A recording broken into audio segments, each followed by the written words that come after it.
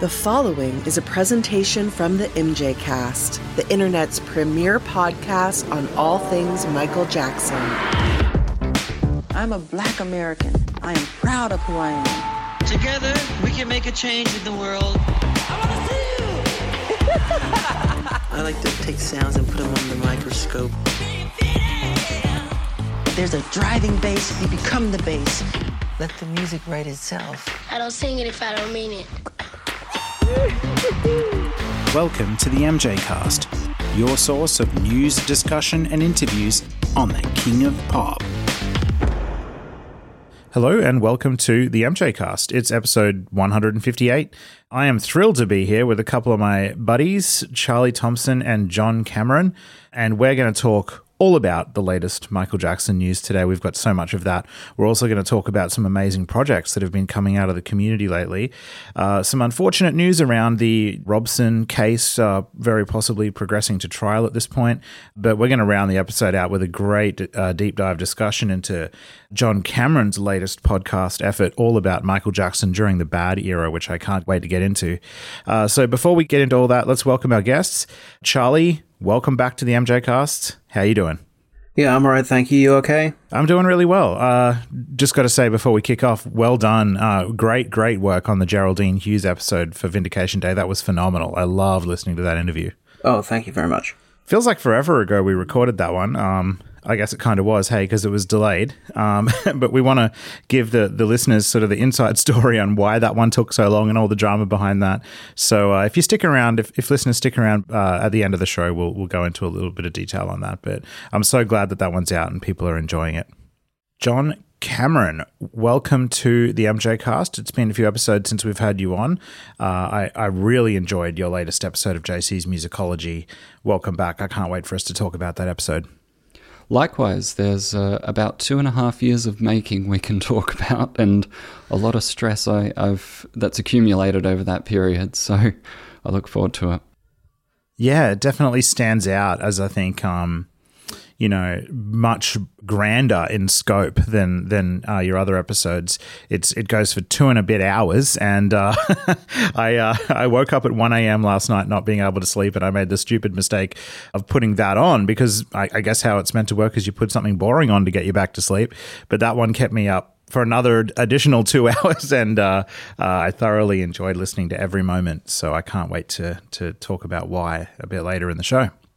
Well, that's a wonderful compliment, I think.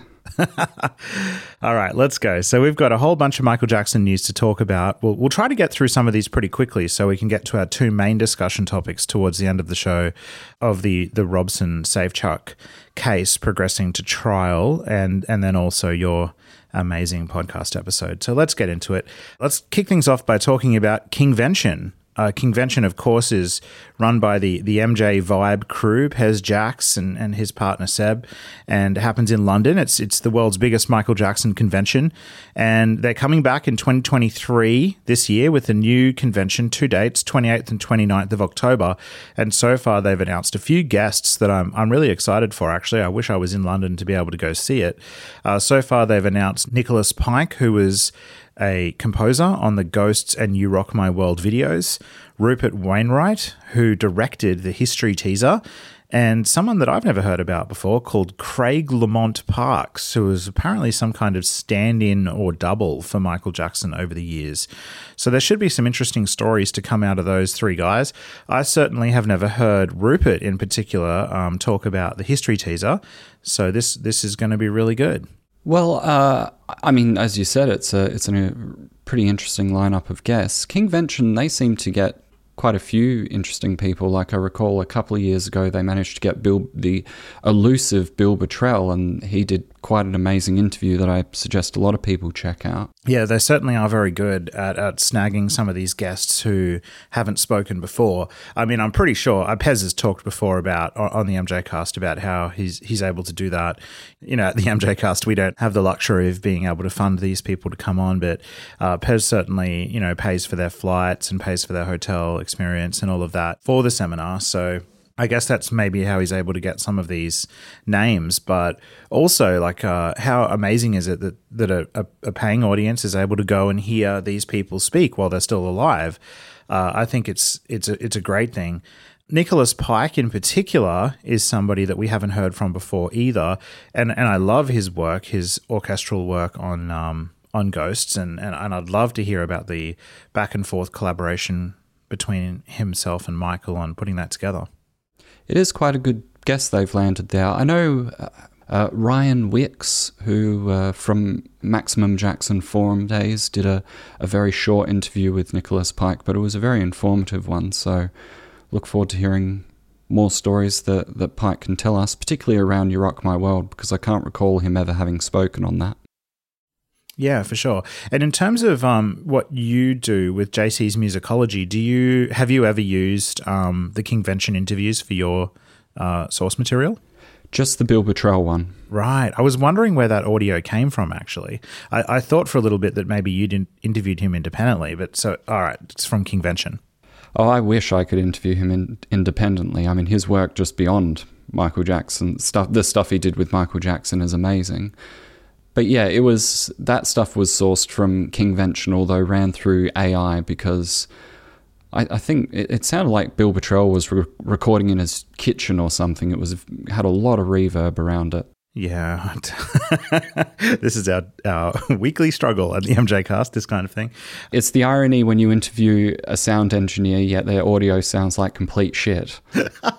It's so true. Although I've got to give a shout out to Matt Forger, because out of anyone we've ever interviewed before, he put in just an amazing effort into making sure his room sounded great.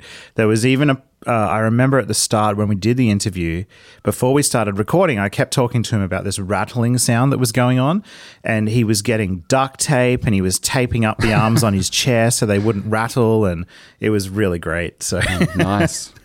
Yeah. So Charlie, you live in London, obviously. Are you going to think about going to Kingvention this year? I've never been before, although that's not a boycott. It just happens that I've never been before. I mean, I wouldn't rule it out. I was planning on going last year, but it coincided with my brother's birthday event, so I couldn't. So I will keep an eye on the guest list and then make a decision nearer the time. It looks like they do have on their website at least one more guest to be announced, so you never know. Yeah, and if I know anything about how that team works, they're probably going to save a good name right for the end as well. So I would be expecting somebody interesting. All right, moving right along to the next news story. Documentary filmmaker Jin Choen has offered an update on his upcoming documentary Trial by Media. This, of course, is a doco that we are waiting on in the fan community in addition to Taj Jackson's Rewriting History. Jin's doing a similar thing as well, talking about the allegations, but I think with a little bit more of a focus on the media's treatment of Michael through that time period. This update is from July 11th, 2023, so very recently, and he's talked a little bit in this update on his GoFundMe page about filming needing to be halted because more funds are needed from the community or from whoever's willing to donate, which I guess was a bit, I wasn't expecting to read that because Jin's been going full steam ahead this whole time. And then when we got this update that things have sort of halted, I was like, oh, no, it's not good. We were really looking forward to this, especially coupled with the recent news around Robson and Safechuck. So Jin also talks in the update about there being around 70 hours of interviews that he's collected so far or filmed so far. He's unable to share any of that evidence of what he has done so far, although, he said that in the update that he won't share things, but he already is. Like, he has shared lots of photos of these interviews taking place, so I don't think there's any doubt in anybody's mind that it's being put together. It's probably not the update that folks wanted, but I thought it would be a good chance to sort of remind our listeners that this is not an unusual thing for film production. We talk a lot about, how Taj's thing has taken a while and now Jin's thing is taking a while too. And I think it's a good thing if we take a step back and remember that if you research pretty much any film in history, it's so common for films to be in production for many, many years, sometimes upwards of a decade before they actually get released. and a lot of that time is spent way back in the negotiation phase of securing funding and script writing and who's going to produce it and all of that kind of stuff. This is a very, very normal thing, I think. And it's good if the community just reminds itself of that rather than, like, I don't go on social media much anymore, but I've heard about people, sort of just jumping on folks and, criticizing. And, these things will come. It's just a matter of time and waiting for it to be a great product. Well, yeah, I mean, firstly, the vast majority of video and film projects which are conceived never get made. Almost all of them die without being made. And the ones that do get made very often take an extremely long time to get made. Primarily for funding reasons. Primarily it is to do with finding backers and raising the funds to do what you need to do. That is the thing that stalls many projects, most projects that don't get made. I think that people who are sort of throwing their toys out of the pram about certain projects not being ready are kind of maybe a little bit ignorant to the way that the industry works, and that this is actually totally normal. And I would just raise again the example of the A&E network, which was when we went into lockdown in 2020, it was 3 months away from airing its 4-hour documentary about Michael's trial, and it still has not come out, and we're now in 2023. The disruption caused to that project by lockdown was irretrievable. They could not finish it. It's still not out. So it's very normal for things to stall and to take a long time to get going. I'm not talking in particular about any projects here. I'm just talking generally about how video production and TV production and so on works. This is just totally normal. And Jin is an independent film. I mean, I know Jin. I've had dinner with Jin. I've met him a few times. He's a really good guy, and his project sounds really exciting. He's told me a lot about what he plans to do with it and what his vision for it is. And it will be great when it comes out. But this is a very normal speed bump that he's hit. So I wish him well, and I hope the fans get behind him.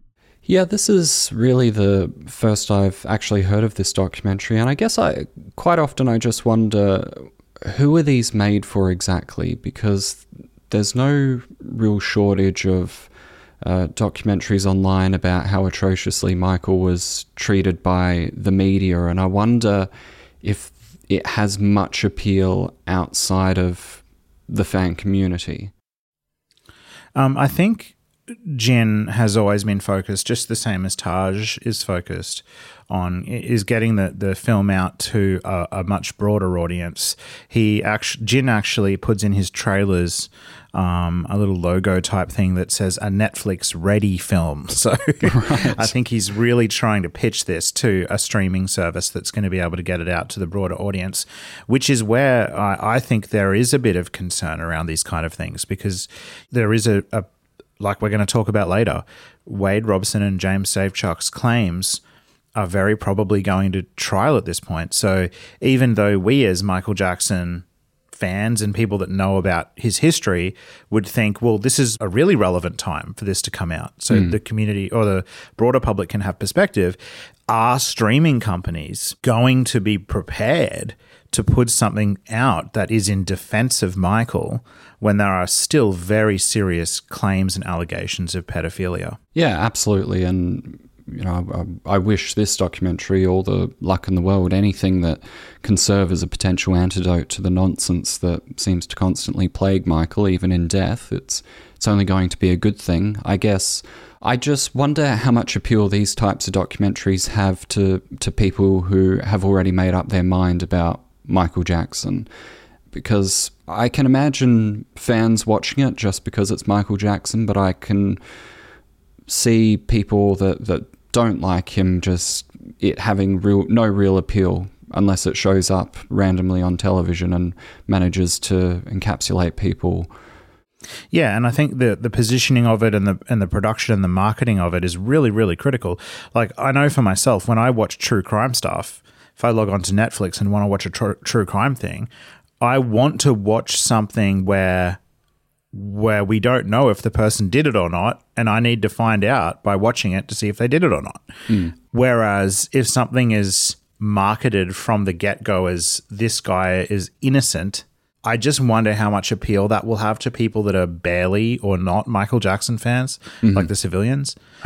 I do think that Jin is taking a much more nuanced approach than that. I don't know how much I can say, but I know that from my discussions with him, he's not planning on only speaking to people who think that Michael is innocent. Right. I know that from my conversations with him. I won't spill any secrets, but Interesting. He's definitely looking at it from a more objective perspective. Wow. Okay, I hadn't heard that. That will be very fascinating. Well, I'm sold then. Yeah, it's going to be really good. John, just as a way to get to know you a little bit better, because we haven't actually talked on the show much about your history, and of course we'll get to your work a little bit later, but I'd like to know, like, how long have you been a Michael Jackson fan, first of all? And just on this note, actually, I'm really curious about something. Charlie, obviously we've got to know over the years very well what your stance is on the allegations and all of that kind of thing. But John, we haven't had a chance too much to dig back into your own history as a fan. I'm curious about, firstly, when you became a Michael Jackson fan, how young, and then at what point did you have to grapple with these allegations, and then how did you make up your mind on them? Well, Michael was always in my life, really.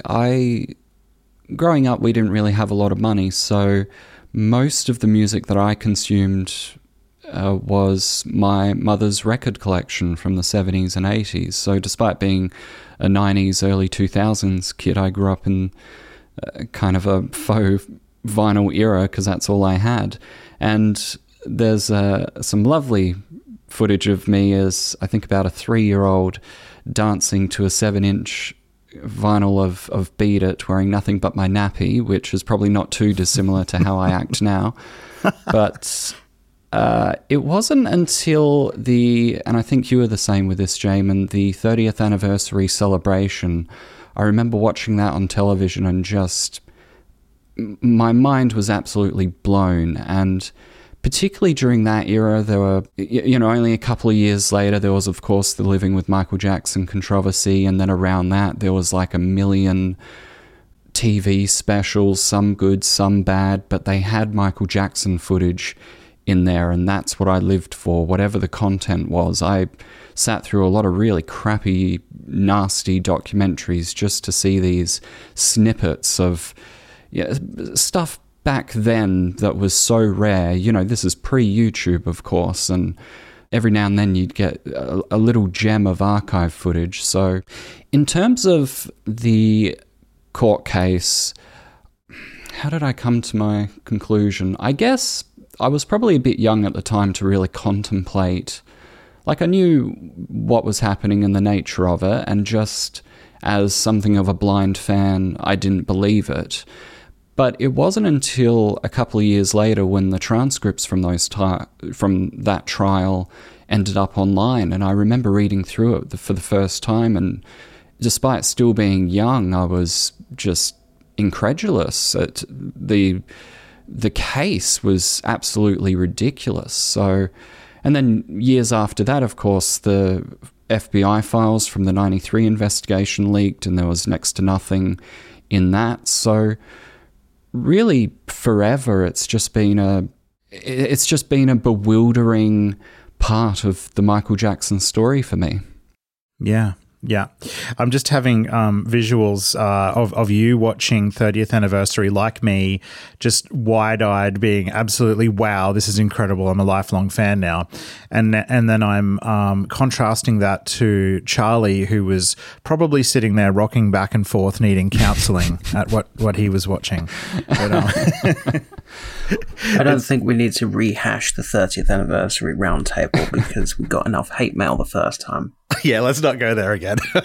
But, it's an interesting kind of graduation as a fan, being enthralled by it as a youngling, and then years later, of course, we see all the flaws in it, regrettably. But I know, as it is for you and I, Jamin, for a lot of people, it was that was a pivotal moment in a lot of people's lives in the music they digest. Yeah, and I think just I guess one more note on that. It's a very generational thing. So that's that whole Invincible era. I mean, that the 30th anniversary concert, that was televised to so many millions of people. That did really generate a lot of new fans. But it wasn't necessarily just I actually watched the original broadcast the other day on YouTube that had all of the original interlude video edits in there as well. And I remember back, it wasn't just the performances that Michael gave that really wowed me. It was actually all of those video interludes as well that showed his past as a performer, as a humanitarian. You know, I think there was one specifically about him as a dancer and who was inspired by. And like you just said, there was chock full of little career highlight snippets. And for me, as like a 15-year-old, that was my first exposure to Michael Jackson. And I'm seeing like all of his career highlights in one 3-hour concert or whatever it was. It was a really great introduction to being a Michael Jackson fan, I thought. Absolutely. I mean, it's to live through an artist creating their legacy. Yes, that's exciting, but there's also a different level of excitement and fandom when that legacy is, so to speak, over, because there's so much context to which you can look back at what they achieved, at how to interpret songs and videos. And I feel like, yes, the people becoming fans today missed out on a lot. Like they'll never be able to grapple the magnitude that Michael had on this earth, but they have a lot more references than we did. They have a much larger grasp than we did back in the days of us setting our VHSs to record the news or Entertainment Tonight just in case there was a Michael Jackson segment, you know. Yeah, that's true. I mean, that's a very positive way to look at it. I mean, it wasn't all a walk in the park, though, I think, for people that became fans of our generation. I remember, I mean, because we became fans in 2001, we had 8 years really before he passed away. And those were 8 difficult years. Like, you know, I don't know about you, but I became, you know, very quickly known as the Michael Jackson guy at school. And, you know, and within my family. And so every day was almost like watching the news. What's he done now? You know, you've had the baby dangling, you've had all of that. And it's like, what am I going to, you know, how am I going to explain this to everybody that's going to come up to me in school today saying Michael's done something else that's odd? How am I going to explain that? Like, it was a difficult decade. Absolutely. Yeah, I certainly had those kinds of concerns growing up as well. But for me, it was always, and I don't wish to sound too pretentious on this, but for me, it was always step back and celebrate the person. So at school, I'd teach people how to moonwalk, and then all of a sudden I was cool and Michael Jackson was cool, and all of that other bullshit kind of faded away. Yeah, well said. Somebody else who does a really great job at bringing Michael Jackson to the younger, newer generation is Hannah Savage, who is a YouTube documentary maker. Wonderful person. We've been chatting on text recently, and she's about to release a new documentary. So Hannah's put out some great episodes already in the past. She's actually done one on Blood on the Dance Floor. She's done one on Invincible. And she first came to my attention when she put out a double episode on the history of the Casio tracks, which was really great. And Hannah put out a trailer on March 28th for her upcoming one called The Dark Side of Michael Jackson's This Is It. It looks great, really, really well edited. And I just personally can't wait for it, because I think This Is It is still such an interesting topic where there's a lot of things still to uncover. We've had the pleasure of speaking to a few people, of course, that have been involved in This Is It, like Kevin Dorsey and, you know, different people that have talked about, you know, there's much more behind the scenes that went on than we know about, like Michael's original collaborators being let go early in the process to be replaced with other people. And so, yeah, I feel like this is going to be a great doco, and I can't wait for Hannah to release it. Yeah, I just watched the trailer for it before, and to be honest, I'm not that well educated on the behind the scenes of This Is It. I know a lot of sad stuff went on, but I reckon this will... I'm excited to have all of that information in one consumable experience. I look forward to it. I haven't actually seen any of Hannah's previous stuff. So what does she do? Does she interview people directly, or is it like archive footage and then Hannah narrating? How does it work? It's very similar to what John does, actually, except visual. So Hannah will go back to lots of original source material, whether it's previous interviews, and then and footage of Michael and Michael talking himself, and just piece all of that together into documentaries. But she's really a really good editor. Like, it doesn't come across as really amateur YouTube type stuff. Like, she's obviously got a lot of skill when it comes to editing, and she does all her own voiceover work and that kind of thing. So I think this will really resonate with the community and hopefully get the truth out a little bit more about what happened behind the scenes with that tour. Yeah, it sounds interesting. I think the difficulty she'll run into is that most of the information that's come out about the truth in those rehearsals has not been audio-visual.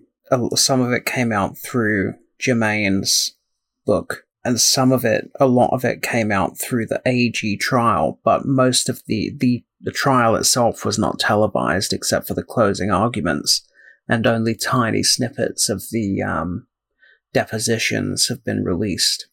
So it'll be interesting to see how she brings the story to life with the paucity of audio-visual material that's available at the moment.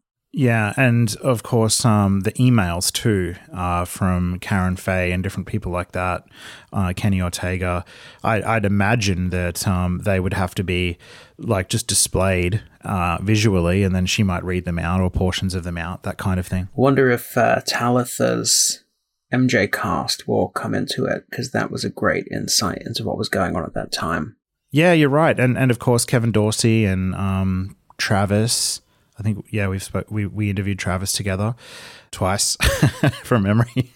So, yeah, there is some great source material out there for sure.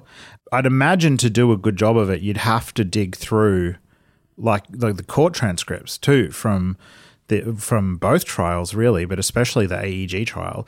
I remember this guy wasn't directly involved in the This Is It tour, but the most poignant deposition I think that I recall was from Stuart Finkelstein, who was a doctor on the Dangerous World Tour, and I can't remember who called him to speak, but he just walked through all of Michael's behavior during the Dangerous tour and the hotel rooms, and then what he was called to do, and how close Michael came to, his demise even back then because of his dependencies.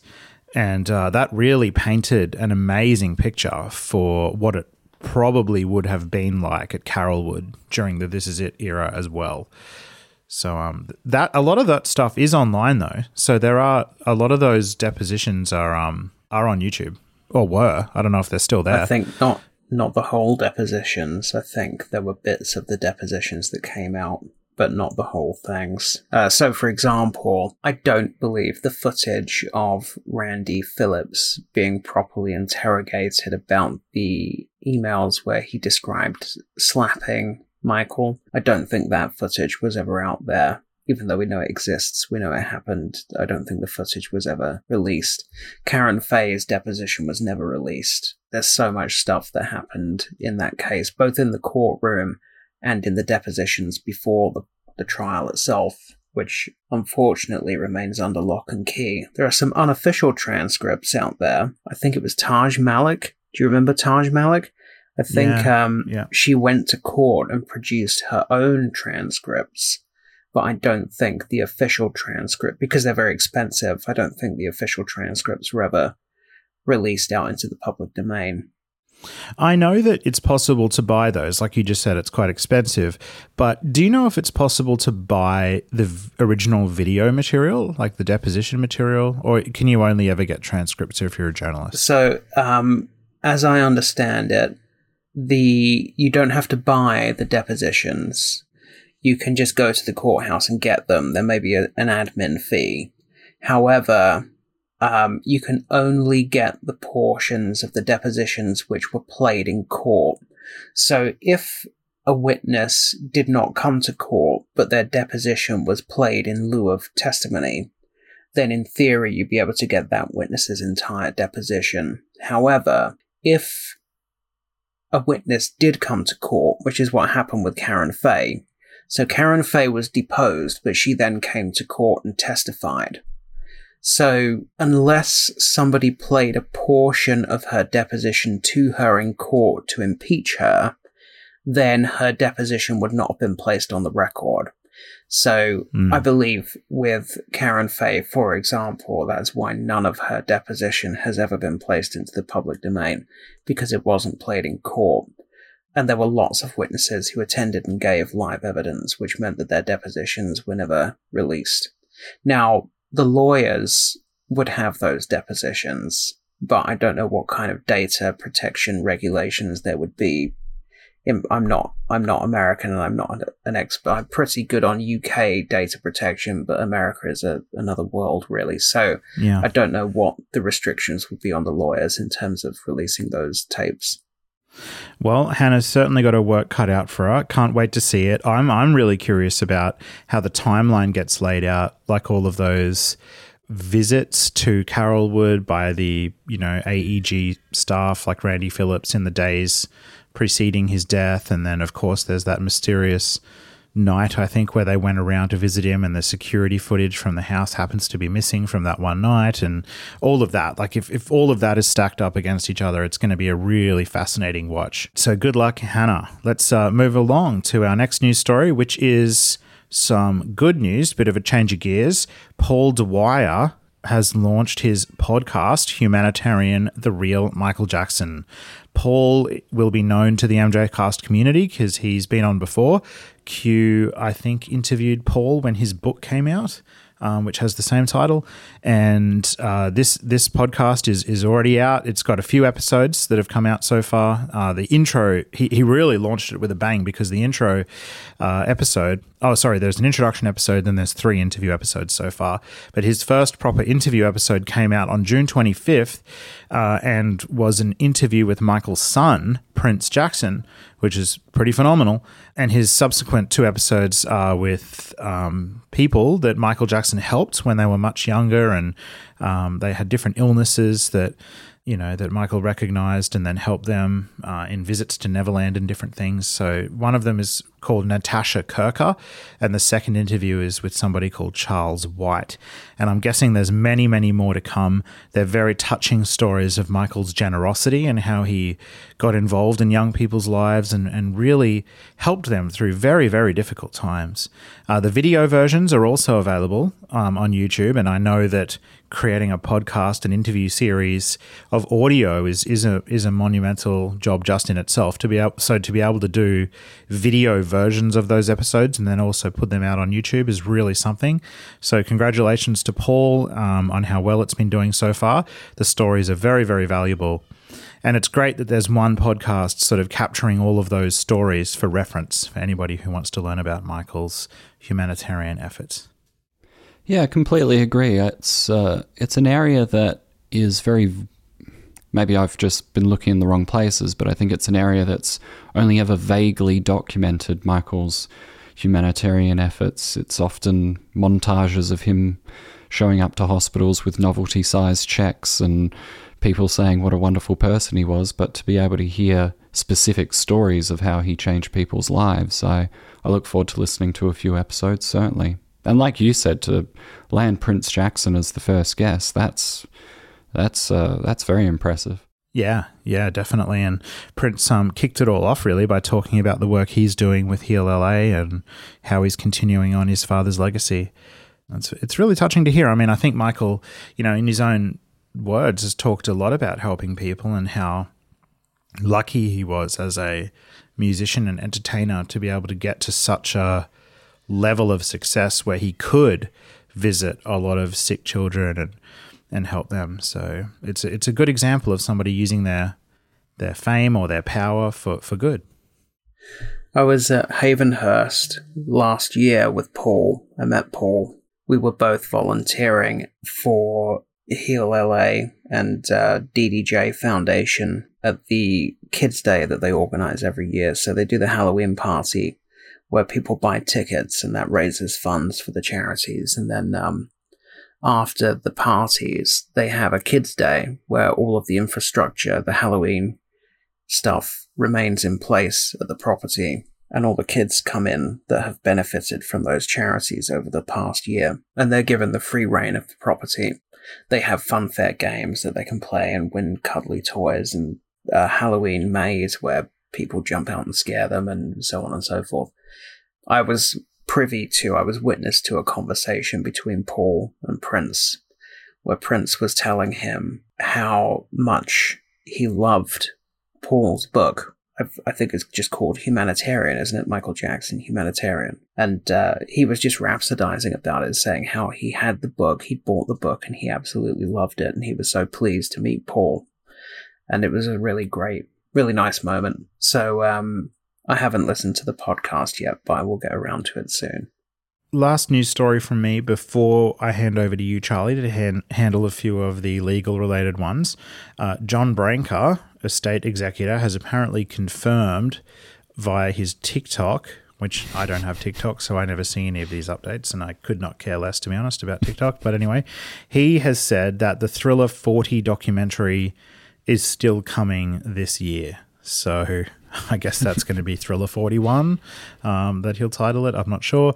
But if we go back a little bit as well to May, so early May, I think it was May 4th, MJ Vibe reported on an official announcement from the MJ Online team. And I'll just read that announcement because it's pretty relevant still, and I don't think we did in our last episode. But it said, "We understand you are all excited to see the Thriller 40 documentary. While it was shown as a one-time only in-production preview in select cities around the globe on the anniversary of the album release, I would remind you that there has not been an official release date given or distribution partner announced. So to claim the estate does not want to or is not able to release Thriller 40 is a flat-out false accusation.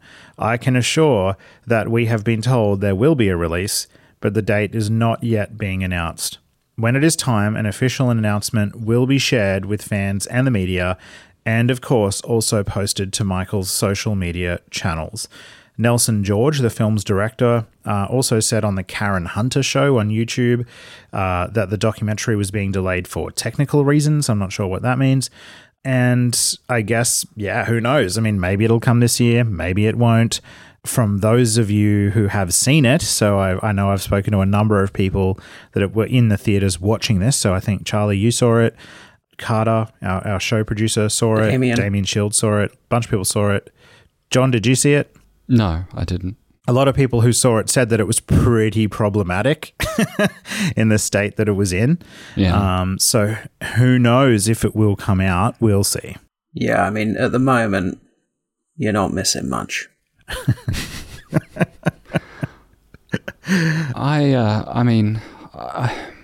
I could go on and on about the ineptitude of the estate, but I've got a plane to catch at lunchtime, so it's probably best I don't go too hard on them. But I mean, we'll be here all day.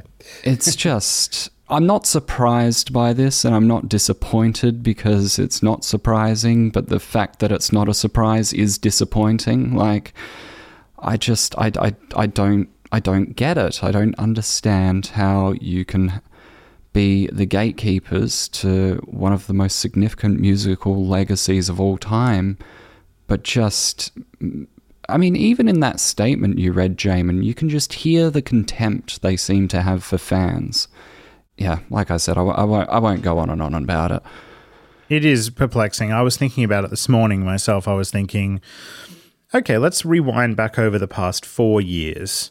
What have we received exactly since the Escape album? And I started thinking of it because of your episode, John, actually, where in portions of it you played the quote-unquote contemporized versions of some of Michael's unreleased music from the Bad Era that came out on the Escape album. And I was thinking that was really the last major effort they put into anything at all. And what have we had since then? And we know that there are countless hours of footage of Michael doing all kinds of things, whether it be performing or meeting sick kids and helping them or whatever, rare photographs, just all kinds of stuff. And we go week to week with what? Like, what do they ever release to demonstrate Michael's legacy? Doesn't even have to be stuff we haven't seen before. It could be, 4K versions of not even performance footage, but just Michael doing something random. Hey, here's footage of Michael doing this thing in whatever year. How amazing is that? Kind of like a bit of a history bent on what he was doing. There's nothing like that. There's nothing to keep us longtime fans really engaged other than Michael's original art, which is incredible, and don't get me wrong, but they don't do much to kind of spruik him at all. And it is very, very disappointing. Well, this is what happens when lawyers are in charge of creative decisions. I mean, they try to be principled. They say nonsense like, "Oh, well, we're not releasing things that aren't perfect because Michael didn't release things that weren't perfect." It's like, well, I know that's not true. I've listened to Invincible. I mean, it's that they just have such mixed standards for which they seem to predicate their releases on. Yeah. And now for this to be delayed, I mean, the footage that fans want to actually see in the Thriller documentary, that shit has already leaked online. Like, any level of excitement to watch it end to end is completely gone for me. Yeah, I agree completely. I still think it was an absolutely insane decision for them to do these previews, because from the second they announced that, we knew that there were going to be fans in the audience with their phones bootlegging the bits of the documentary, and they did. And it was only a matter of like 2 hours after the screenings before the Victory era footage was already out, bootleg quality. But I mean, all you have to do is follow Brad Sundberg's story to know that this stuff happens all the time. You can't keep anything under lock and key anymore with previews or seminars. You can't. So you're right. It's what are we now looking forward to with the documentary? That rare footage has already been out. Exactly. And even to screen a rough cut of a documentary which is supposed to be a celebration of the biggest album of all time, it's shoddy work over and over again. Like Bruce Swedien used to say, the quality goes in before the name goes on. Well, not anymore. Well, and also, when they first announced those screenings, it definitely did not say work in progress. When the tickets first became available, that was added at a later date, so it sort of suggested that they were expecting it to be finished and then something went wrong. The deadline was not hit or something. And there were just little, like, really unbelievably sort of amateurish problems in it. So, for example, there were moments where the music videos were in sub-YouTube quality. They were just terrible. I remember this footage in there from the Don't Stop Till You Get Enough video, and it looked like Lego. It was so pixelated. It was unbelievable. And you're just going, what? How is that possible? I mean, you're working with the estate. Why would that version of the video ever have been in your rough cut? Why would you not just be using the proper footage? It's just ineptitude, and the sound levels were all wrong. It definitely felt like something that was supposed to have been finished and a deadline was missed. But what I don't really understand is why it's taken another 8 months to fix it. Because it sounds like it took less than 8 months to make the actual thing. Yeah. So God knows what's going on. I wonder whether they are actually harking back to a point you made earlier, Jamin. I wonder whether what is actually going on is they're struggling to find somebody that's prepared to screen it because it is pro Michael Jackson in the current climate. I have suspicions of that also because remember we heard from J. Randy Trabarelli before Christmas saying that there was going to be a Victory Tour documentary. He'd already filmed his parts for it. And that was meant to come out very early this year. It, of course, never came out. So maybe there is a bit of a widespread problem with getting pro Michael Jackson stuff out the gate. I mean, there always was, wasn't there? That's not just a new thing, but especially since Leaving Neverland, I could imagine it would be harder than ever before. I was kind of shocked that they even released that statement in early May because I suspected what they had done is decided to just not put it out. I thought they'd just given up. Like, look, this is where we got it up to. We're balking on this project now. We'll put it out in its state for some fans to see if they want to. Otherwise, we're walking away from it. So I'm actually incredibly surprised they're still publicly committing to putting it out. Well, don't be surprised. Like I said, don't be surprised by anything these people do or don't do. Yeah, that's right. That's right. Okay, I'm going to hand over to you now, Mr. Thompson, because we have 3 legal-related news stories that I'm hoping you can walk us through, starting with Catherine Jackson's response to the estate over the quote-unquote deal saga. So on the last news episode that we did, we covered some news reports which had appeared in the press about an alleged proposal by the Michael Jackson estate to sell a share of Michael Jackson's publishing catalog for approximately $1 billion. The rumor in the press was that they were planning to sell around 50% of Michael Jackson's publishing to Sony for something in the region of $1 billion. And Catherine Jackson, as the beneficiary of the estate, was taking legal action to try to stop the estate from doing it. However, her reasons for attempting to block the project were secret. They had been filed under seal on grounds that there was personal information about the family in the documents which would be embarrassing if it was placed into the public domain. Since we reported that, the court actually gave the go-ahead to the estate to move forward with the deal. However, Catherine Jackson's legal team then filed an appeal. The estate has complained about Catherine Jackson's lawyers filing this attempt to appeal, and they're basically saying the amount of time that it will take for her to appeal against the court's decision will be so long that the deal will no longer be on the table. This was back in May that they were saying this. If you allow this, then the deal will no longer be on the table.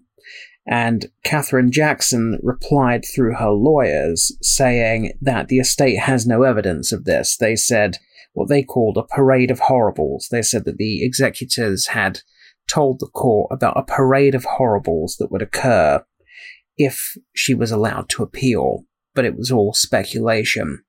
Now, in fact, it may be that the estate believed it had some inkling about the impending Wade Robson decision, and maybe that does mean that because of the delay, the offer may no longer be on the table, or it may be worth less now, I don't know. It may in fact be that the estate was correct, that there was a sell-by date on this proposed deal, and that the appeal by hampering the deal has killed it or undermined it. So I guess we'll have to wait and see whether that is the case. The last we heard, Catherine was appealing, and the estate was trying to stop her from appealing. The next legal update is in the case of the estate versus Jeffrey Phillips, who is the former alleged fiancé of LaToya Jackson. In her reality show, they were supposedly going to get married. I'll leave it up to you whether you believe that. The estate set up a sting some time ago where they suspected that Jeff was in possession of some belongings of Michael Jackson's, which were taken from his home after he died.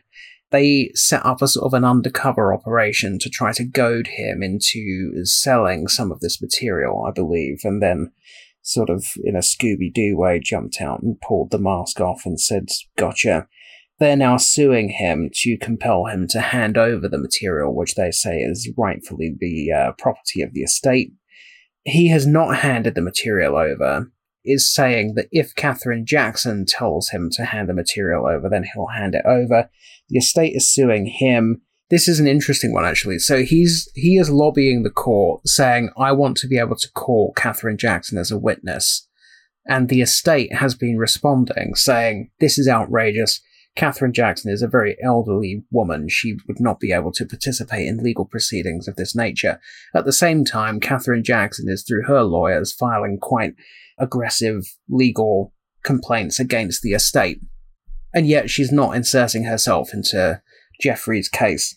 So who knows what's going on with Catherine and what state she is in, and whether she is or is not competent to participate in legal proceedings. The latest news is that Jeff is planning to call his former fiancée, if you believe that, LaToya, to the stand and have her questioned in court. I don't quite know what this is all about, to be honest. I don't know why he doesn't just give the stuff back, but there you go. Well, a bit of a storm in a teacup, isn't it? Well, or there could be something of real value on these hard drives that Jeffrey and LaToya don't want the estate executors to have. Over the years, there's definitely been rumors that these hard drives contain some of Michael's last recording work. For example, his vocals from the will.i.am sessions. I think there is a quote by will.i.am himself saying that one of the reasons that the music he had, that it couldn't come out, was because he had the music and Michael always kept his vocals. And I never knew what to make of that, because there were contradictory interviews where he also said he had sort of like mixed down versions of some of the songs on his iTunes library and different things. But really, I mean, that could be one of the reasons. If there's some of Michael's last work on there, we know that LaToya and some of the other siblings just really do not trust the executors at all. So it would make sense to me that they were trying at all costs to keep their hands off these hard drives. But why? What would be the point of that? Because they can't release the music independently because the estate owns Michael's likeness and so on. They own the rights to his name. So it's of no value to LaToya or Jeffrey, even if that is what they've got. Yeah, I know. So it still is perplexing. It might more just be, I understand that they wouldn't be able to do anything with it, but it might just be the simple fact that they don't want the estate to do anything with it. Like they saw what happened with the Casio tracks. They saw, who knows what they think about all the other crazy remixes and stuff that come out. I don't really know. All I know is that over the years, we've had declarations from various siblings demanding that John Branca step down as a co-executor. We've had Catherine Jackson tell Piers Morgan that John Branca and John McClane are not the estate, they are just lawyers, and that she is the estate. There obviously is a lot of animosity between the different groups, so it makes sense to me that LaToya would want to hold these back for any possible use. I don't know. We'll see, I guess, as this unfolds. What we probably will find out, if this case sort of proceeds to have, to be a trial, is we'll probably find out the contents of the hard drives at some point, which is exciting to me too. Well, it's not just hard drives, there's loads of stuff. So I don't know if you remember Marco. Was his name Belletta? Marco Belletta? Yeah, Marco Belletta, yeah. Marco Belletta, who was a very, very militantly anti-Sony and anti-estate Michael Jackson fan, who for years was very active in the fan community on social media. He went to the court and obtained images of all of the material, or certainly a large amount of the material, which Jeffrey has and is allegedly not supposed to have. Among them, interestingly, is a photograph of the front page of what is titled Michael Jackson's estate planning document. So it appears that there was some kind of plan drawn up by Michael for how his estate should be run after he had passed away, and that document is among the material which is in Jeffrey's possession, or was in Jeffrey's possession. I don't know who has got it at the moment, whether he's still got it or is being held somewhere by the court or something. But yeah, that would be an interesting document to see in full if we can at some point. That would, especially if I wonder if Peter Lopez's name is connected to that document in any way. He was one of Michael's principal lawyers before he died, and then Peter obviously famously and mysteriously died himself in the year after Michael's own death. Yeah, I remember when the This Is It announcement was supposed to happen. So it was supposed to happen about a week or two before it actually did happen. Everything was set ready for it to happen, and then it didn't, and that was because Michael didn't get on the plane. everything was ready. The press releases were ready to go. Sony completely rebranded its website in anticipation of the announcement being made, and then it all got called off because Michael didn't get on the plane. And I remember hearing at that time that Michael had actually fired Peter Lopez. In theory, I think the theory was that he had fired Peter Lopez because Lopez was the attorney that had been representing him in all the negotiations with AEG and was his point of contact. So he had got cold feet about the whole "this is it" thing and was trying to pull out of it. And so he fired Lopez so that the AEG couldn't reach him. Of course, he had actually signed the contract already, so that wasn't going to wash. And then a week or two later, he did get on the plane and the announcement happened as it was supposed to have done. So I don't know if Peter Lopez was still working for Michael at the time that he passed away. Right. But it's certainly soon before he passed away, he was working for him. And it's very conceivable that he would be mentioned in that estate planning document. All right, Charlie, can you take us into the final legal update of the episode? So the news is that the Wade Robson allegations against Michael's companies may be going to a civil trial. It's really hard to explain what that means without going right back to the beginning, so I'm just going to try and go back to the beginning and recap in as succinct a way as I can. Wade Robson, a couple of years after Michael died, filed what is called a creditor's claim with Michael Jackson's estate, and he did that under seal, which is rather at odds with his statements in Leaving Neverland, for example, where he says that the reason he made the allegations against Michael and is suing is because he wants to be a voice for victims. Not the best way to be a voice for victims if you file your case under seal and try to elicit a secret under-the-table payment. But he filed a creditor's claim with Michael Jackson's estate, which basically said, "I was molested, give me some money," in secret. They refused to pay up, and one of the reasons was a legal technicality, which was he had 2 years 1 year or 2 years, I think, creditors have in America to file their creditor's claim after somebody has died, and if you don't do it within that time period, then you have missed the boat, unfortunately. That's the end of that, and you can't claim your money. Now, there are exemptions, and you can get around this time limit if you have a good argument. So Wade Robson went to court and said, "I didn't know that Michael Jackson had an estate with whom I could lodge a creditor's claim, and I only just found this out. And it was a great surprise and a shock to me to discover that there was an entity called the Michael Jackson estate which I could sue for the molestation which I've just remembered I experienced." So he said that in a sworn statement under oath on penalty of perjury. The estate did something which is quite unorthodox, which is that they, as the respondents in the lawsuit, said, "Hello, Judge, can we please have a summary judgment?"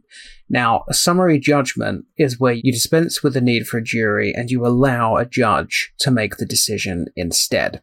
And it's very unorthodox for the respondents in a case to do that, to request a summary judgment. Because you're dispensing with the need for a jury, and you're leaving everything in the hands of the judge, to be as fair as possible to the plaintiff, the law says that the judge, in handling the case, on every issue where the judge finds that a rational trier of fact, so a rational juror, could believe the plaintiff, in every instance where a rational juror could find in favor of the plaintiff, the judge must presume in favor of the plaintiff. So, very unorthodox for the respondents in a case to pursue a summary judgment.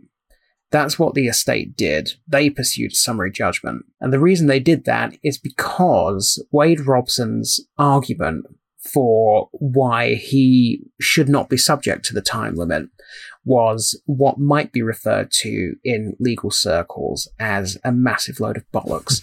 So he had in fact been negotiating with the Michael Jackson estate and working with the Michael Jackson estate since months after Michael Jackson died. So in 2009, he attended the red carpet premiere of the Michael Jackson Estate's documentary, This Is It. He also contributed to the Michael Jackson Estate's official tribute book called The Opus. He then entered into negotiations with the Michael Jackson Estate to work on the estate's Cirque du Soleil Michael Jackson tribute show. So there were emails back and forth between Wade and other parties saying, "Hello, Wade, the Michael Jackson estate has been in touch. They want to meet with you." And then he went to meet with them and had negotiations with them.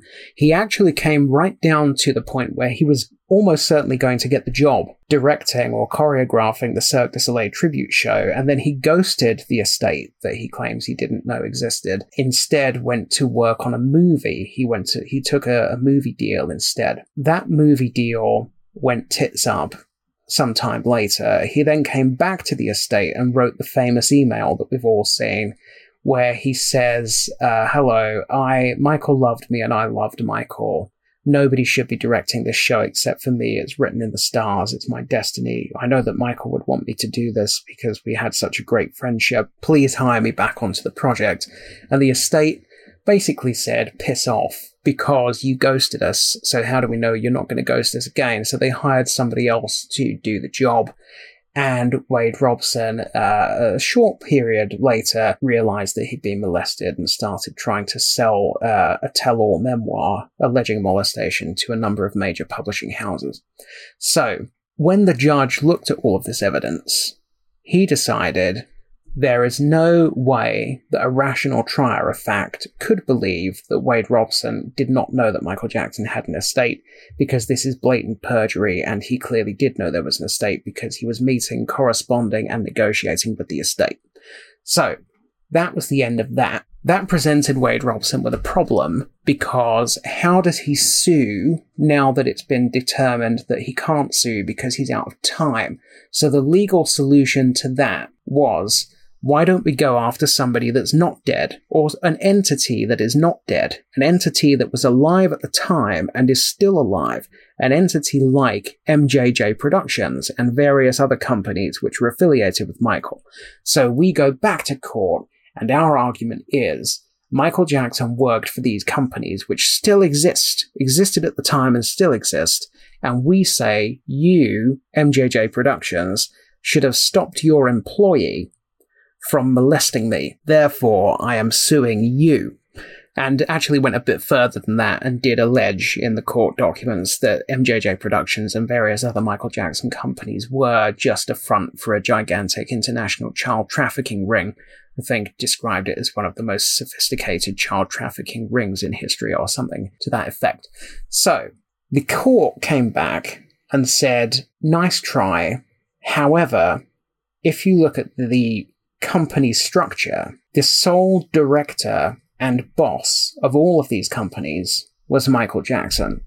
So what you're actually arguing is that Michael Jackson had a duty to intervene to stop Michael Jackson from molesting you.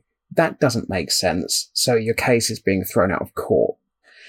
Wade Robson appealed, and what has just happened, that brings us to where we are now, which is that the Court of Appeal has overturned the lower court's decision and has said, actually, we think it is a triable issue whether these companies should have stopped Michael Jackson from molesting you. So the important things to understand are these.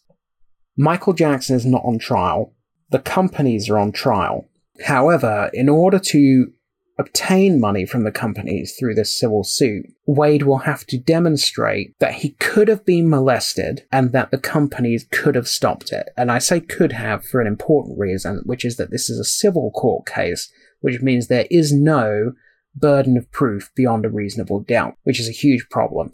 So in civil court, there is no burden of proof beyond a reasonable doubt. The burden of proof is referred to as a preponderance of the evidence, or the other way of saying it is more likely than not. So the jury, if the jury thinks it is more likely than not, then they find in favor of plaintiff. Now, what that means in practice is if the juror is 50.001% convinced, they have to find in favor of the plaintiff. So if the jury believes 50% that Wade Robson could have been molested, they find in Wade Robson's favor. If they then find that it's 50% possible that the company could have stopped that, then Wade Robson wins and he gets the money. That's the way this will go if it goes to a civil court trial. he does not have to prove he was molested. He has to prove that he might have been molested. He could have been molested. The jury has to be persuaded that it's possible more than 50.01%. A coin toss, effectively, is outrageous, but that is the burden of proof in the UK and America in civil court. The burden of proof is a coin toss. You have to be 50.01% sure to find in favour of plaintiff. So there are three things which could happen which could preclude this from going to a trial. Number one is, at the moment this is a written judgment, there are oral arguments scheduled in a couple of weeks.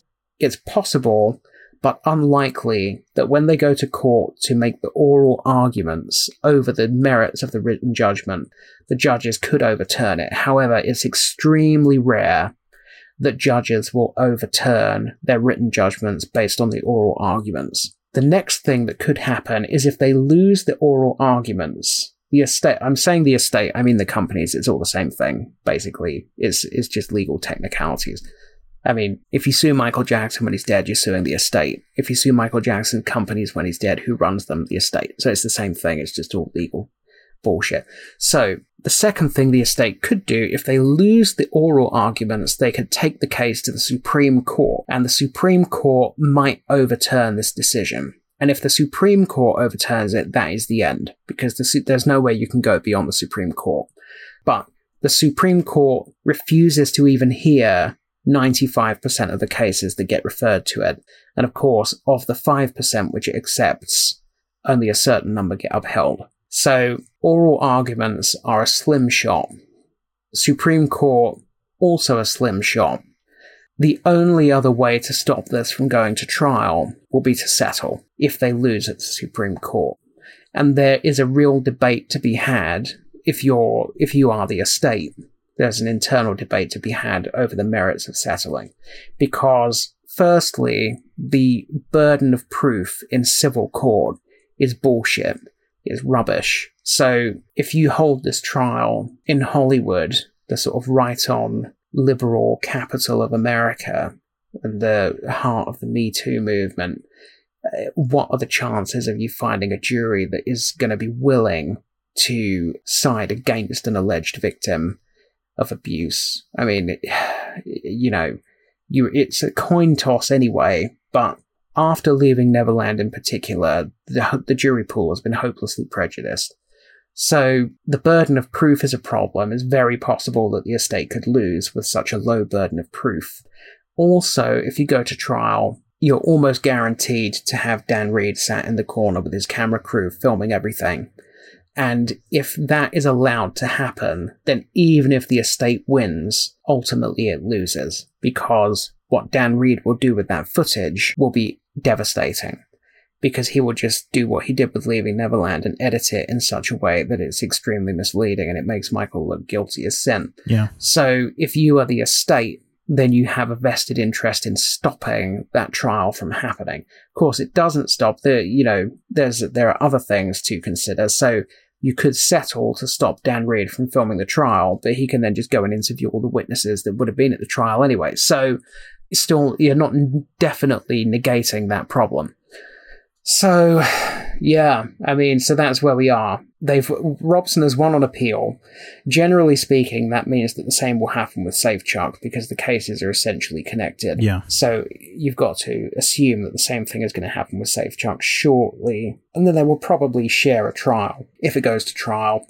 So yeah, you've got oral arguments, then you've got Supreme Court, and then you've got a choice between trial and settle. And I am personally on the fence as to, if I was the estate, what would be the best option for me there. I think it's a lose-lose, to be honest, but one is going to be a worse loss than the other. Yeah. And that's cost-benefit analysis that they're going to have to do for themselves. I suppose the problem with the settlement is that Wade then and James get what they always wanted, which is money. But even if they get that money, do you think that a settlement in the public opinion of Michael Jackson, the mind share of Michael Jackson, would that be a damning outcome that would be a once and for all thing where it's like, yep, see, he was guilty. That's another settlement. I mean, if I was the estate, then my settlement negotiations would have red lines, and one of the red lines would be that the document, much like in the Chandler case, makes explicit that there is no admission of any wrongdoing. Now, they might not be prepared to settle for that, who knows, but that if I was the estate entering into a settlement negotiation, that would definitely be one of my red lines. Another red line would likely be that they would have to stop talking about the allegations publicly, which would preclude them from participating in any future documentaries with Reed or anybody else. Again, is that something they would agree to? Who knows? I mean, they're in a strong position because the burden of proof is shit. In civil court, there is no burden of proof, effectively. It is a coin toss. It is a coin toss, so you might as well take your shot. So, who knows? I mean, I think that the best outcomes for the estate are either that they win on oral arguments, which is extremely unlikely, or that they take it to the Supreme Court and win in the Supreme Court, which is probably more likely than winning on oral arguments, but still unlikely. I think anything other than either of those two outcomes for the estate is bad news. And just lastly, if it did go to trial, who would you expect would be some of the people that would be called as witnesses? Some of the people that you'd assume would be are already dead, like the MJJ production staff. I think Bob Jones is dead. You've got Norma Stakos, who's been variously described over the years as executive vice president of MJJ, Jackson's personal assistant. She was also called his chief of staff at one point. So I don't even know if she's around anymore. Like, yeah, all of she's these, alive. She's alive. So, yeah. I mean, who would you expect would be called as witnesses? Well, we know who has been deposed, so lots of people have been deposed. Various former employees have been deposed, including, for example, the chauffeur. I'm trying to remember his name off the top of my head, and it's gone. Gary Hearn. He's been deposed. Jolie Levine has been deposed. Her son has been deposed. But most of these people gave the accusers nothing. They, for example, Jolie, the prosecution in 2005 in the trial filed an 1108 motion. So 1108 is prior bad acts evidence. So they basically said, we want to bring in evidence of prior molestation against other people. And they wrote a long motion, which was then leaked to the press, as all of the prosecution's motions were, despite being filed under seal at the judge's instruction. And in that motion, they suggested that Jolie was anti-Michael Jackson and that she had called him a pedophile. So Wade's lawyers harassed her and her son to be deposed, which eventually they did. And once she was deposed, she said, I never said Michael Jackson was a pedophile, and I don't believe he's a pedophile, and I resent the implication. She basically said, the police came and lied to me and knocked on my door and harassed me and my son. Eventually, I sat down and spoke to them. They then sold some sort of story to the press, the officers that I spoke to, where they put words in my mouth, which I'd never said. And then she ended up in a prosecution motion. So the depositions have largely not gone the way of Wade and his lawyer. I mean, for example, they've been trying to harass Jordan Chandler, or they have been harassing Jordan Chandler and his family for years now, trying to force them to speak to them.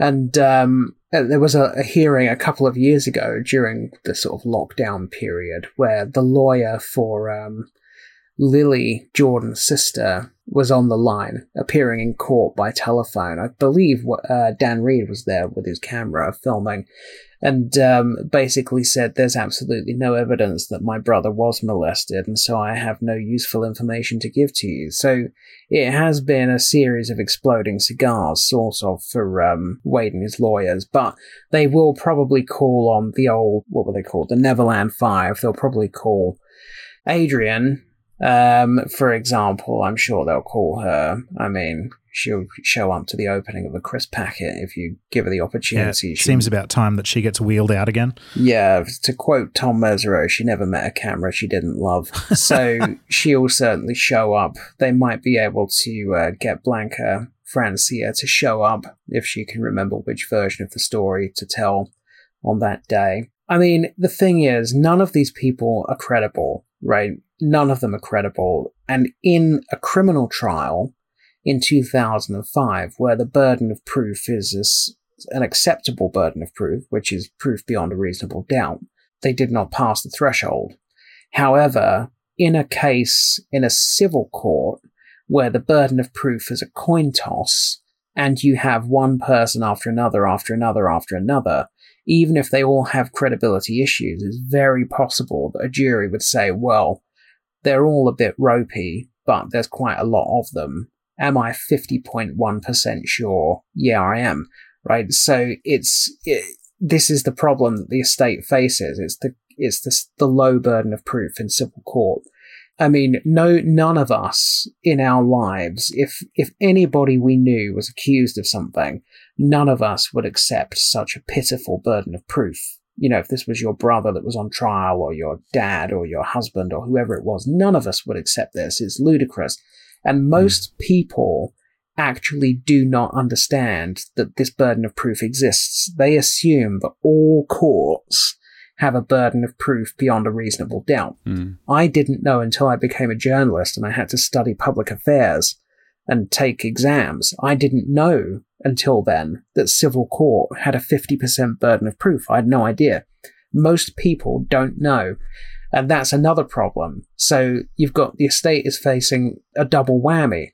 Problem number one is in court, it has to deal with an extremely low burden of proof. And problem number two is if they lose, they have a general public that thinks that the case has been won beyond a reasonable doubt. So it really is is bad news for the estate. There's no doubt about it. So you've got oral arguments or the Supreme Court. Those will be the only two salvations for the estate. If it goes to the Supreme Court and they don't prevail, then it's a shit sandwich, and it's just how much shit and how much bread. So, yeah, that's where we are at the moment.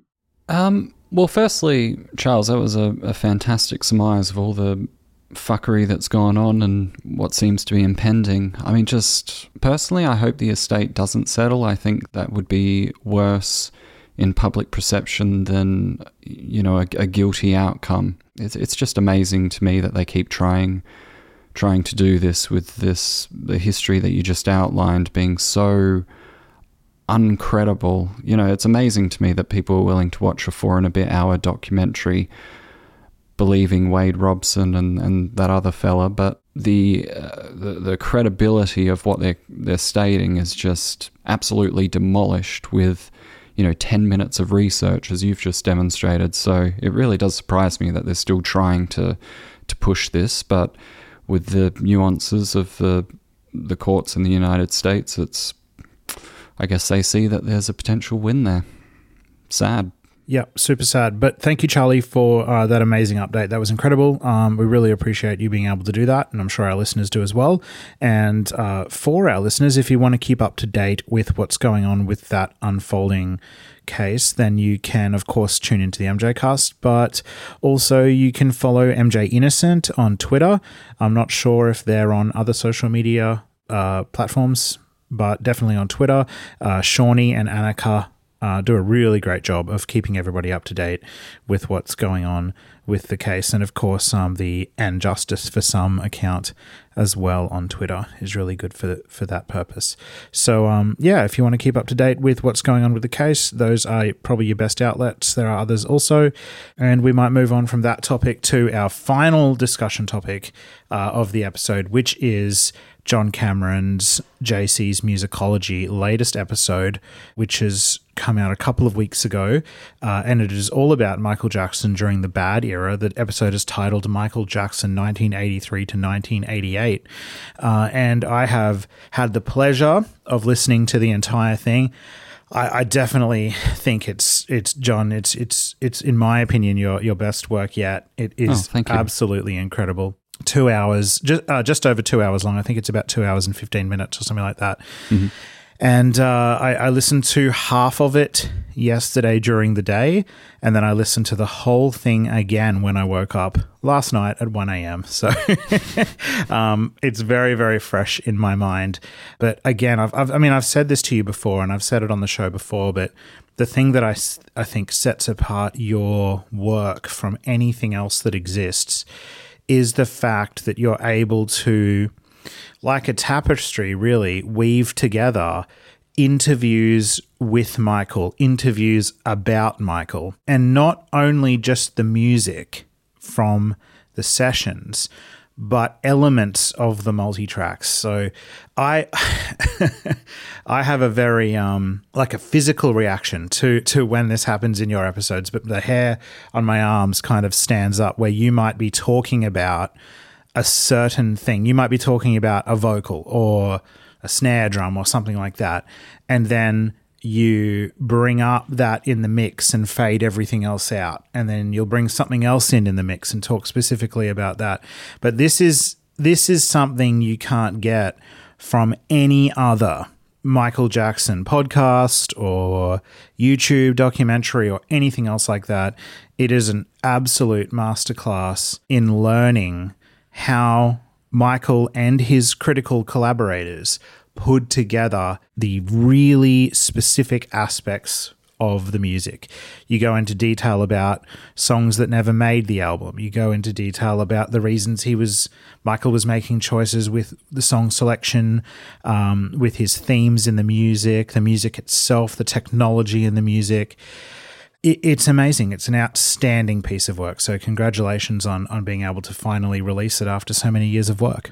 Thank you very much. That's very sweet of you. Tapestry is really a great way of describing it. I've moved away from thinking of these podcasts as documentaries and more thinking about mega mixes, because that seems to be what they more so are, especially now.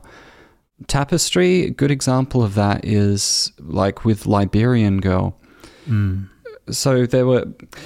I'll give a bit of history of the episode if you don't mind. I first started writing it back in early 2020, so that's quite some time ago now, and finished the script later that year, and then, of course, John Barnes passed away.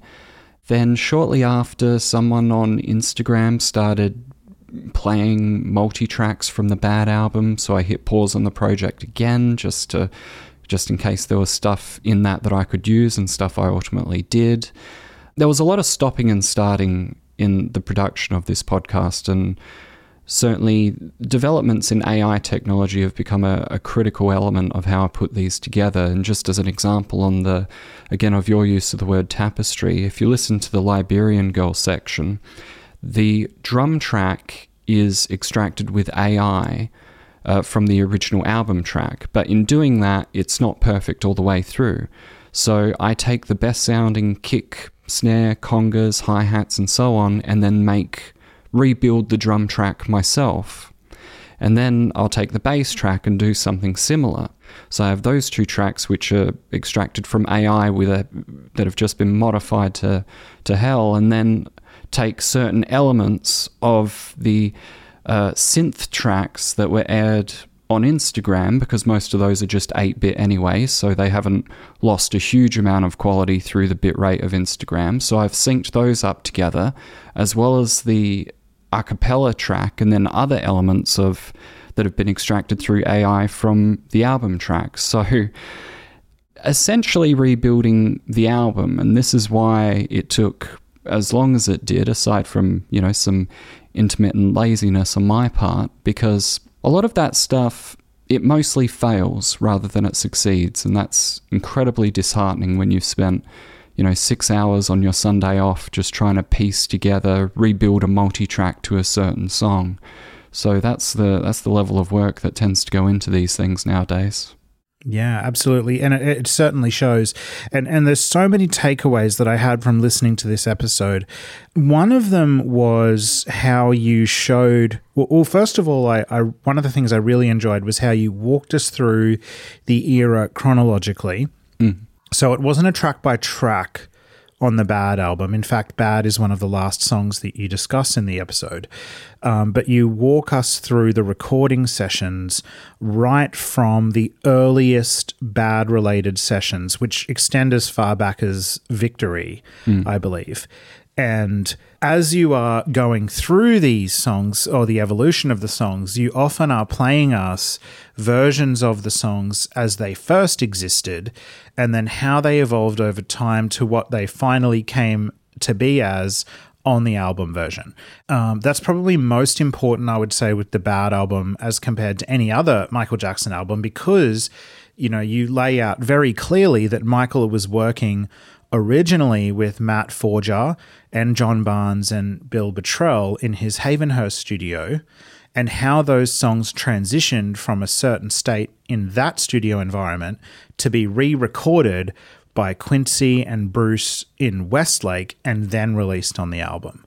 And so we get to hear the songs, many of them Smooth Criminal and those songs that Michael wrote with John and Matt, and how they evolved. And one of the big takeaways that I had was that, I always had in my head, they sounded so similar, right? From when John and Matt recorded them to when Quincy redid them, they sounded so similar, and that's why the Havenhurst team deserves so much more credit.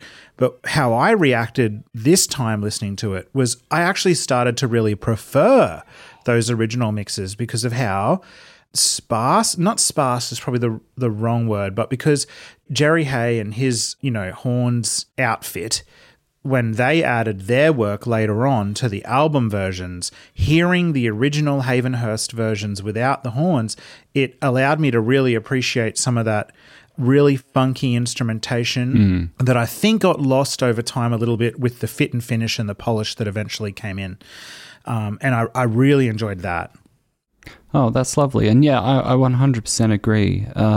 Going back to what you said earlier about the chronology of how it's structured, it was very appropriate for this album because I feel like, I mean, I've always been very disappointed with the Bad 25 documentary because John Barnes appears in it for about as much time as Justin Bieber, and it's like, really, you've made a making of documentary about an album, but you've just skipped over at least 4 of the 5 years that went into making that album. So to start with the earliest tracks, Liberian Girl and Dirty Diana, and then move towards the Westlake sessions, like that's the documentary I would have wanted to see, because Havenhurst is where most of the action happened, undoubtedly.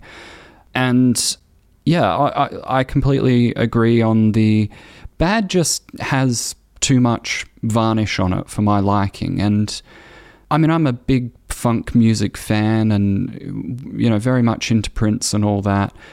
I prefer the extended mixes of the Bad songs because it actually gives a chance for those tracks to breathe, and sometimes elements are taken out and you can really appreciate those funky guitars, and sometimes it's just the drums playing and you can appreciate the multi-layered drum tracks of the different technologies they were using at the time. So yes, you and I very much agree on that, and that was something very important that I wanted to highlight in this, is that with any episode that I make, and especially with Michael Jackson because of his limited discography, I always try and leave people not just having heard the songs like they never have before, but next time they listen to it, they'll hear it in a different way. Yeah, that's exactly the reaction I had. I was appreciating things about the songs that I never had before. And like I said, I even came to appreciate different versions of the song for what they were as independent pieces of music, separate from what came out on the album. So I think you've done an absolutely phenomenal job.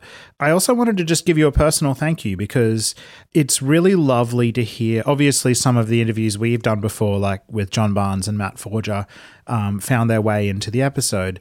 And it's really lovely to hear that those stories be presented in a documentary format alongside music and then other corroborating stories from other producers. So it's nice. Like I'm super passionate on sort of liberating those stories and getting them out there, but then to hear them be used in another way that will have a reach to a different audience beyond the MJ Cast is really exciting for us as well. So thank you for including those snippets. Well, I appreciate that. And of course, thank you for being the liberators of those stories, because no one else is really doing it. And you guys have always been very supportive of the work that I do, which has definitely meant a lot. And as I often say to people, I think the interview you did with John Barnes is one of the most important documents ever captured in terms of giving an insight into Michael Jackson's artistry. And without that, this episode of Musicology certainly wouldn't have been able to have gotten made. It's just a shame there wasn't more opportunity to capture more of those insights with him. But that's why you and I, we do what we do, because we're passionate about the work. And there's so much to discover, even now, like even listening to my own podcast, there's so many gaps that could be filled in, but it's just, hopefully those stories will come out one day. A good lot of them will probably be lost to time, unfortunately.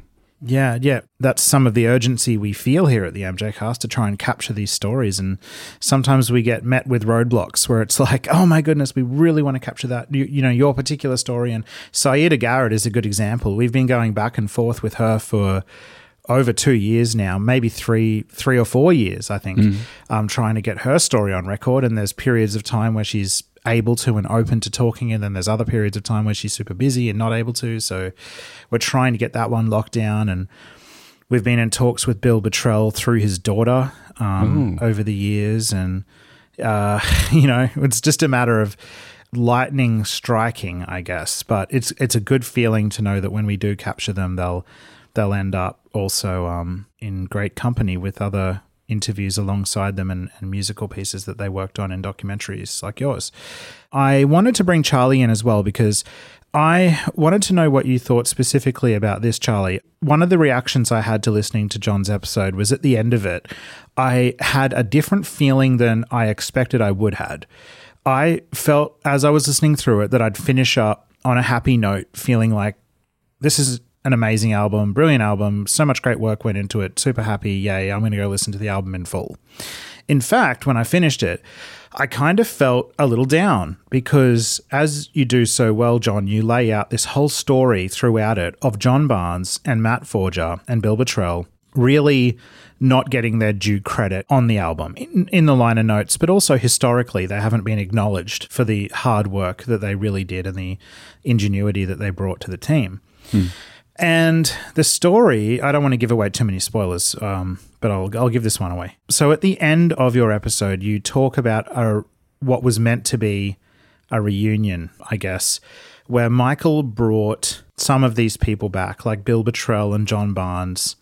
He brought them back to work on a charity song in the mid-2000s.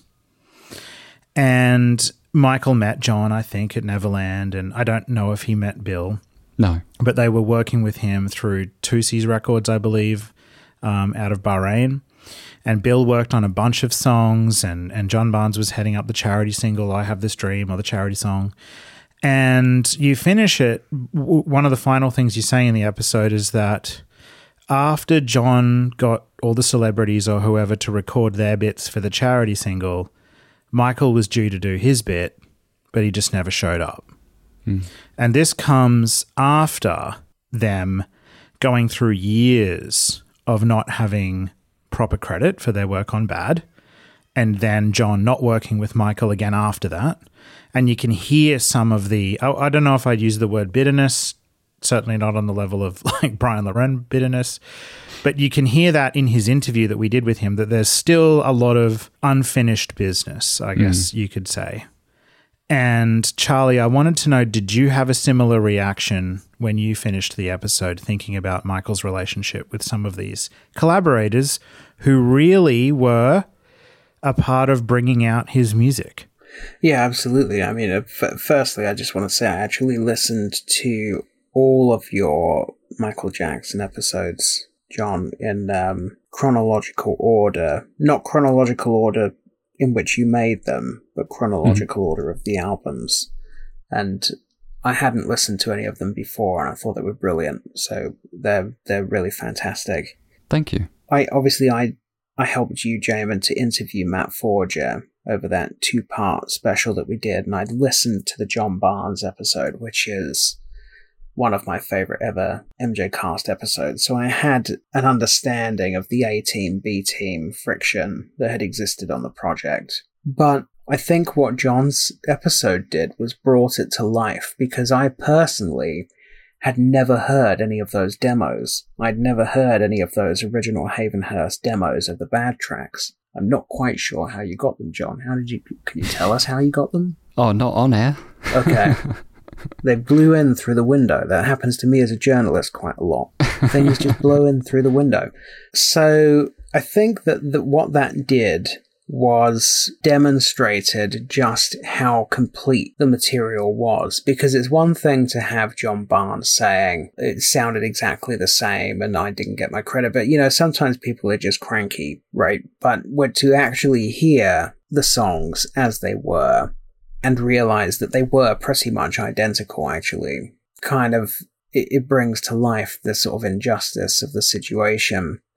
It is very sad, and it seems to have been nothing but ego. It seems to, you can hear that on some of them, the final album versions do sound a bit more polished. They sound cleaner, but at the same time, they maybe sound a little less funky and a little less raw. Yeah. So it's a trade-off. So you can see the differences that Quincy's A-Team, as it was called, did, but for Quincy to have taken so much credit as he did, to this day, there are stupid music critics all around the Western world who say, oh, it was all Quincy. Michael Jackson was only good when he was with Quincy. Quincy was the real genius. He made Michael Jackson sound good. It's not even actually, if anyone, it was Bruce. But yeah, it was very sad. And then that, as you say, Jamin, the ending where they fly out to meet Michael in the Middle East and he just doesn't even show up is it really doesn't reflect very well on Michael at all, actually.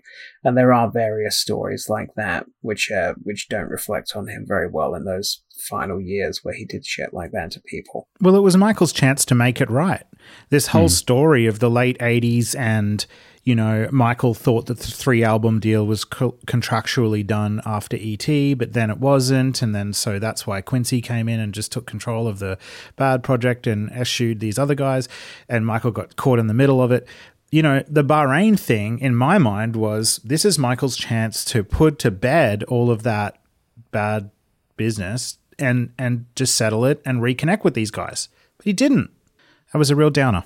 I don't think that is what his plan was, because I think it was more about trying to reassemble the dream team than trying to make amends, because when I was going through some stuff with Taj, which I've spoken about previously in about 2020 on the show, we found Michael was working with Rod Temperton as well. Long distance. They were doing work long distance while Michael was in the Middle East. So I don't think it was necessarily about trying to make amends. I think it was more to do with trying to recapture the magic, and maybe to do with if there were certain songs that he wanted to dig out that they had worked on, then they would be the best people to work with. But yeah, it's sad and disappointing that he let them down. And Brad Buxer told a similar story, didn't he, about saying to Michael, I can't come and work for you unless you're going to guarantee that you're going to look after me. And Michael wouldn't do it. So he just couldn't give up his job as a pilot. He had to walk away from Michael because Michael wasn't giving him the security that he needed. It was almost like he just wanted to be able to pick him up and put him down when he wanted to, which is not on, really. I'm grinning ear to ear with both of your assessment of the show. It seems had the impact that I intended, because when people ask me, oh, John, have you made a podcast recently? I say yes, and they ask what is it about? I say, well, it's about Michael Jackson's Bad album, but really it's about a guy called John Barnes who essentially co-wrote the album with Michael but didn't get any credit for it. And particularly about the ending, as you guys were talking about, I could have ended it by, talking about how successful the Bad album was and all that kind of thing. But really, for me, the episode was about what I regard as one of the biggest screw-overs in modern pop music history. John Barnes and his co-writing of We Are the World and big songs like Smooth Criminal and The Way You Make Me Feel and all of that, for his name not to be known, that's a huge injustice. And you can, like what you said, Jamin, about hearing the emotion in John Barnes's voice, it really hits you. It like you feel it. You feel the disappointment. It might not be obvious because he's a very, soft-spoken Southern African-American man. His voice doesn't really waver that much, but it's very subtle and you can hear that hurt and you can feel it. Yep. So there wasn't really any other way that I wanted to end the episode other than, God, what could have been? Absolutely. How amazing would that have been for Bill Bottrell, John Barnes, and Michael Jackson to record together again, given the sheer magic they created at Havenhurst. What could have been? Yeah, and I think you ended it in just a perfect way because it's a very human story, and it also, I feel, is the end of a longer chapter in Michael's career where Michael was working with Matt for longer than Bad, obviously. They worked together on Thriller as well. And so really it was the 80s. It was Michael working with Matt and John through the 80s. And then Michael went and found new well, I mean, he kept working with Matt. But he essentially, when John and Michael stopped working together, Michael went and found a new guy. He went and found Brad Boxer to do a lot of that same kind of work that was going on. And so to me, it's the end of a very long chapter, not just of the Bad album. And I guess that's why you've titled the show to be The Chronology, but it's the end of a whole chapter of Michael working with John. And it's mixed emotions, and you can hear the mixed emotions in John's voice. Like he catches himself when he's talking about Michael and he starts to get a little critical, as he should. He then catches himself and then reminds himself and us that, no, Michael was a genius and I was lucky to work with him. But it was like, what, you don't have to do that. We know that you were screwed over and that's really sad. And Brad Boxer does the same thing. Yeah. When we talk to Brad in our Brad episode, I think it was episode 100, he talks about the story of Stranger in Moscow, which is exactly the same thing going on again, where Brad was the genius behind that song and Michael walked away with all the credits on that one. And Brad is very real in it about what happened, but then catches himself and again says, oh, no, Michael was amazing and he was a genius and I was lucky to work with him. And it's kind of that same story over again with a few people. I guess that's what was different about the Invincible era is as critical as we can be of those songs that Rodney Jerkins did with Michael. Rodney and his Darkchild team became the Teddy, became the Brad, and they didn't let it happen. You look at the credits on Invincible, they didn't let Michael walk away with those credits. Their names are all over them.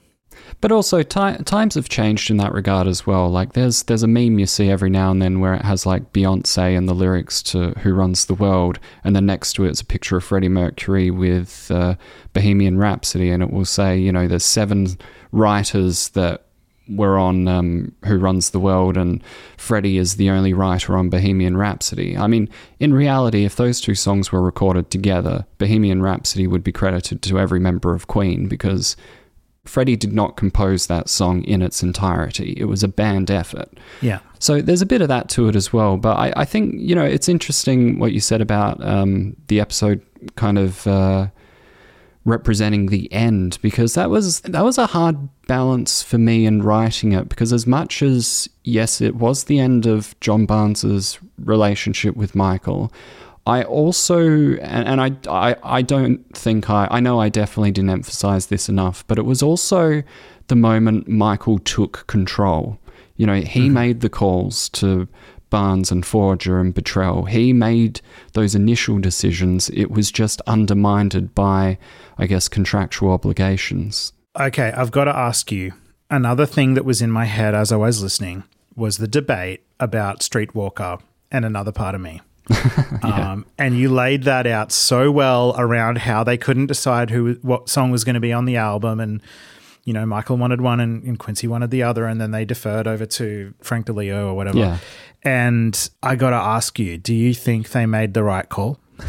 It's a good question. I don't know. I definitely enjoy Streetwalker more as a song. I don't really think it fits on the album though. I don't know. What do you reckon?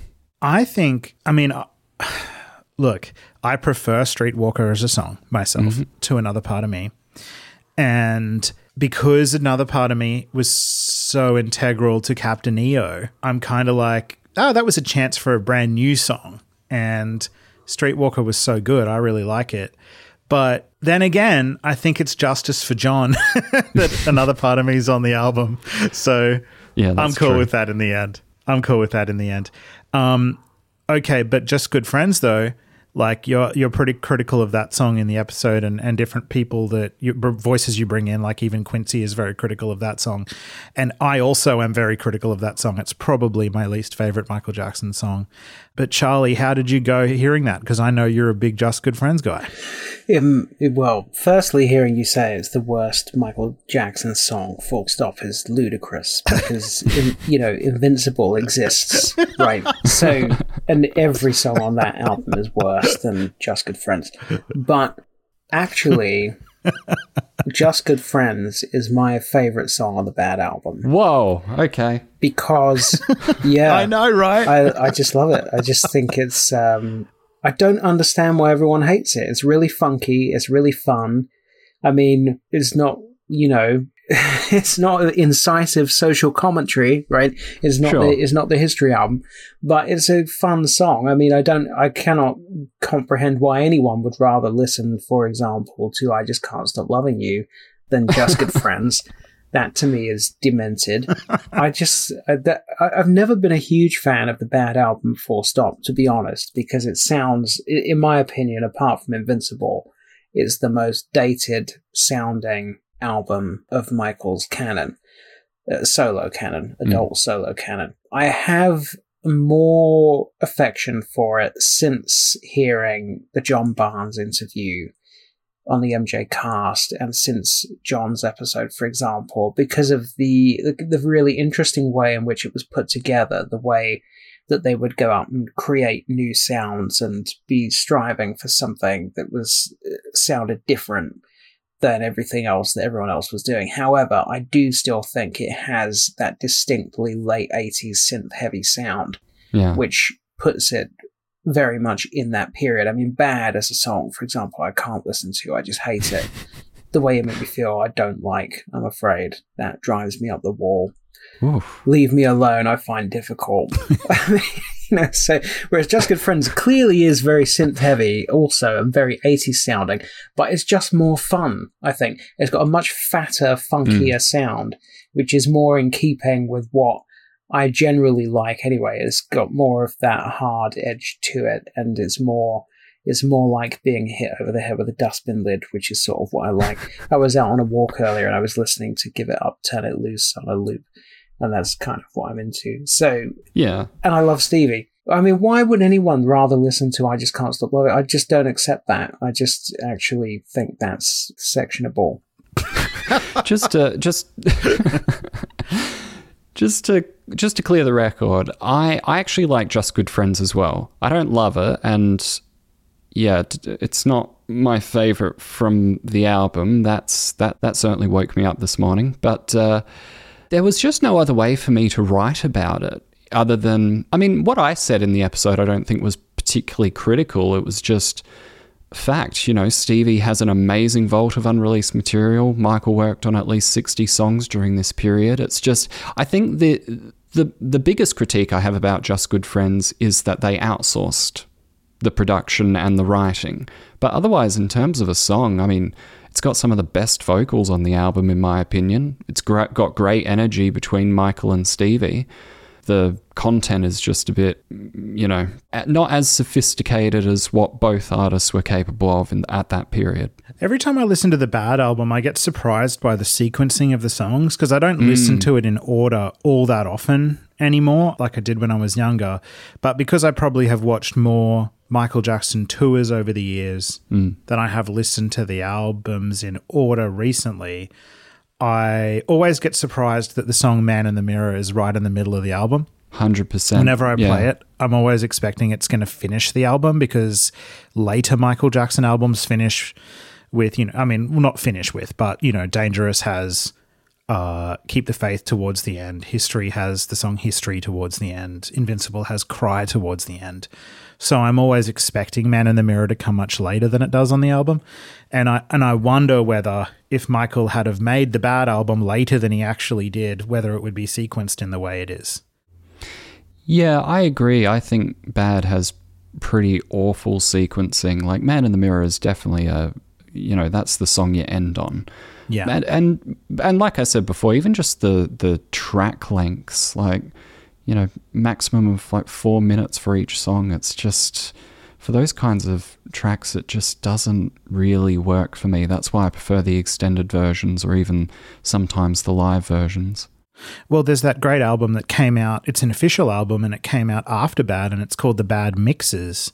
Yeah. And it's got a lot of the songs, but in much longer versions and alternate versions. I think that album has the Annie mix of Smooth Criminal, which has a real bass guitar instead of the synth bass mixed with the bass guitar. Yeah, I actually kind of prefer that version, to be honest. The longer versions they breathe a lot better. John, how do you feel when you hit release? So you work on these episodes for, sometimes, like you said, years at a time. When it comes time to click release and or publish or whatever, what goes through your mind? What do you do after that? Do you pour a nice cold beer and sit back and watch it all unfold online, or what do you do? Because of the time I release them, usually I just go to bed. It's a lot of relief, and especially with this one, because it was such a long time working on it.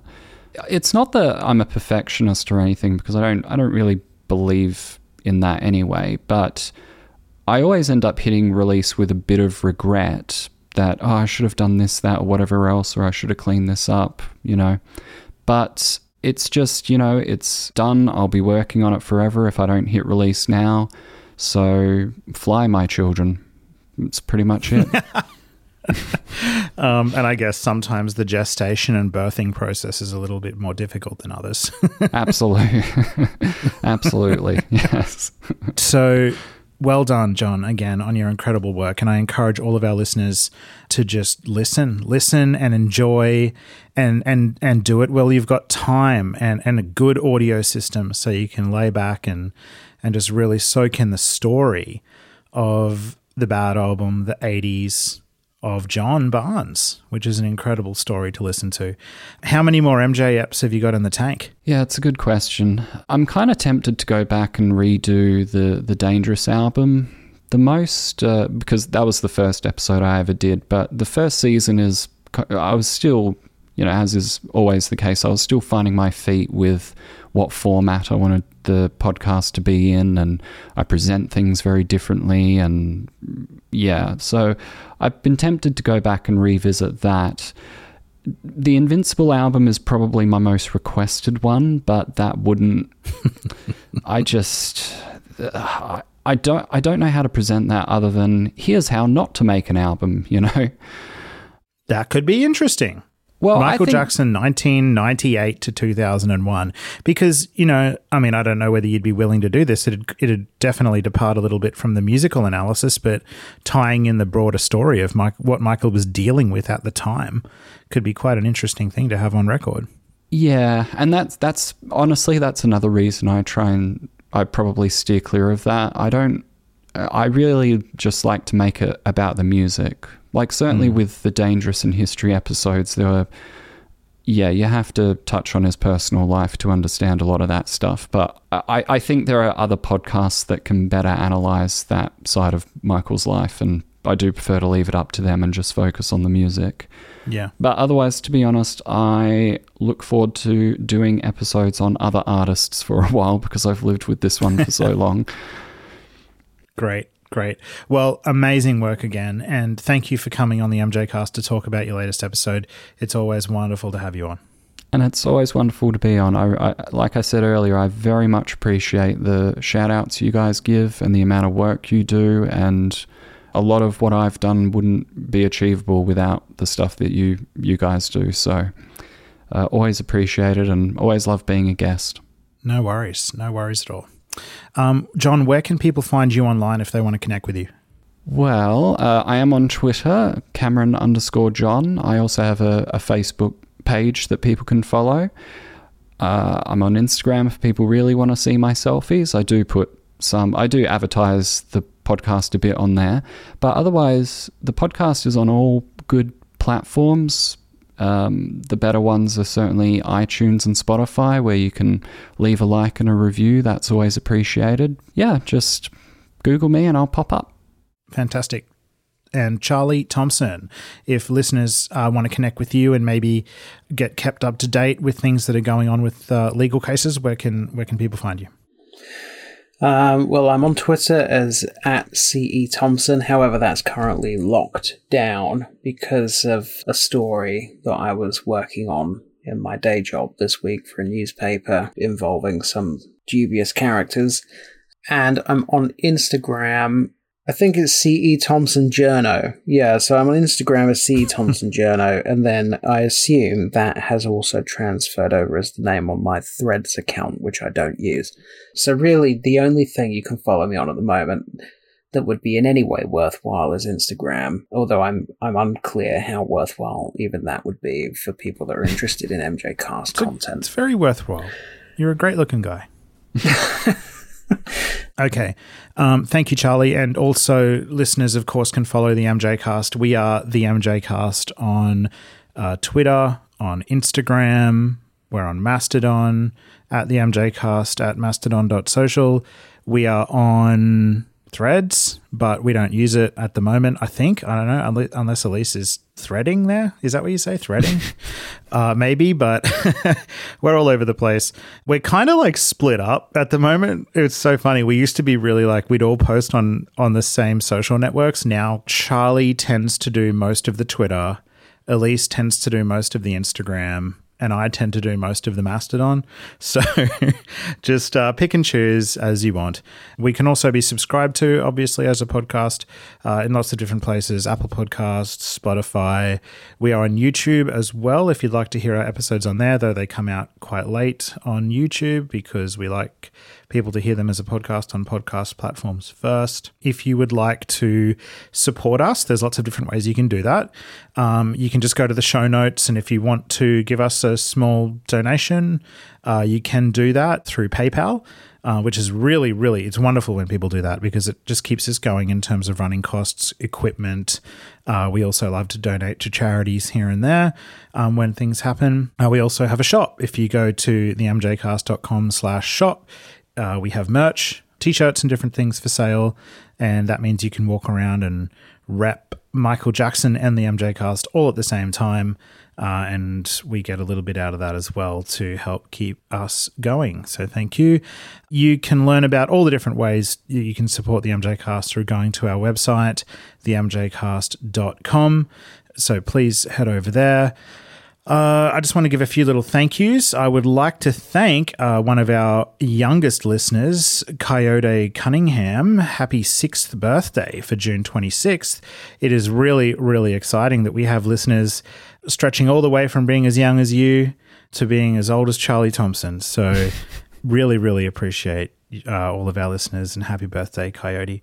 Sorry, Charlie, I know. You're actually younger than me, so anyway. And by the way, Coyote, that's the day before my birthday. So it's a good time of year, isn't it, to have a birthday? 6 months before Christmas, right in the middle. And Justice for Some, we want to give you a big thank you for sharing our Geraldine episode. That was really nice of you to do that on Twitter. Appreciated. Petra Bayer for a very, very generous donation through PayPal that I woke up to this morning. Thank you. That's going to help fund some exciting things we want to do in the future. And a little bit of a shout out too to some of our, like I said before, I'm not really on the other social networks, but we've had a bunch of people engaging with us on Mastodon recently, chatting to us and following our posts and all kind of things. So I want to say thank you to Shadow Deeps, to Nikki C's, to Carnivius, to Chrissy Lou, Bradley Edwards Charles, all of the different people following us online and engaging with us. Hello, and we see you, and you're awesome. All right, well, that brings us to the end of this episode of the MJ Cast. Hopefully, listeners, you're all feeling very satisfied with our updates on news. Make sure you head over and listen to the latest episode of JC's Musicology, all on the Bad Era. It's amazing. Thank you for joining me today to do this episode. It's been so much fun. And this is me signing out from Studio Brisbane. Keep Michaeling.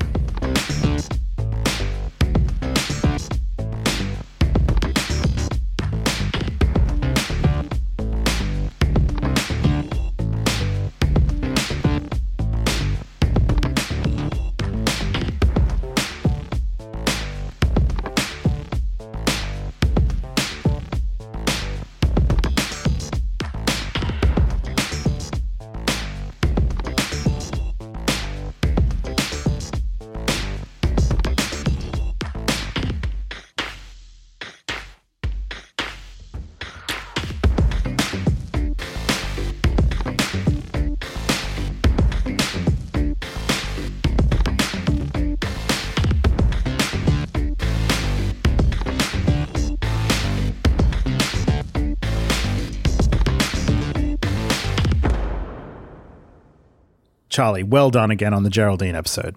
It was awesome. Well, I'm glad you liked it. Yeah, I thought it went pretty well.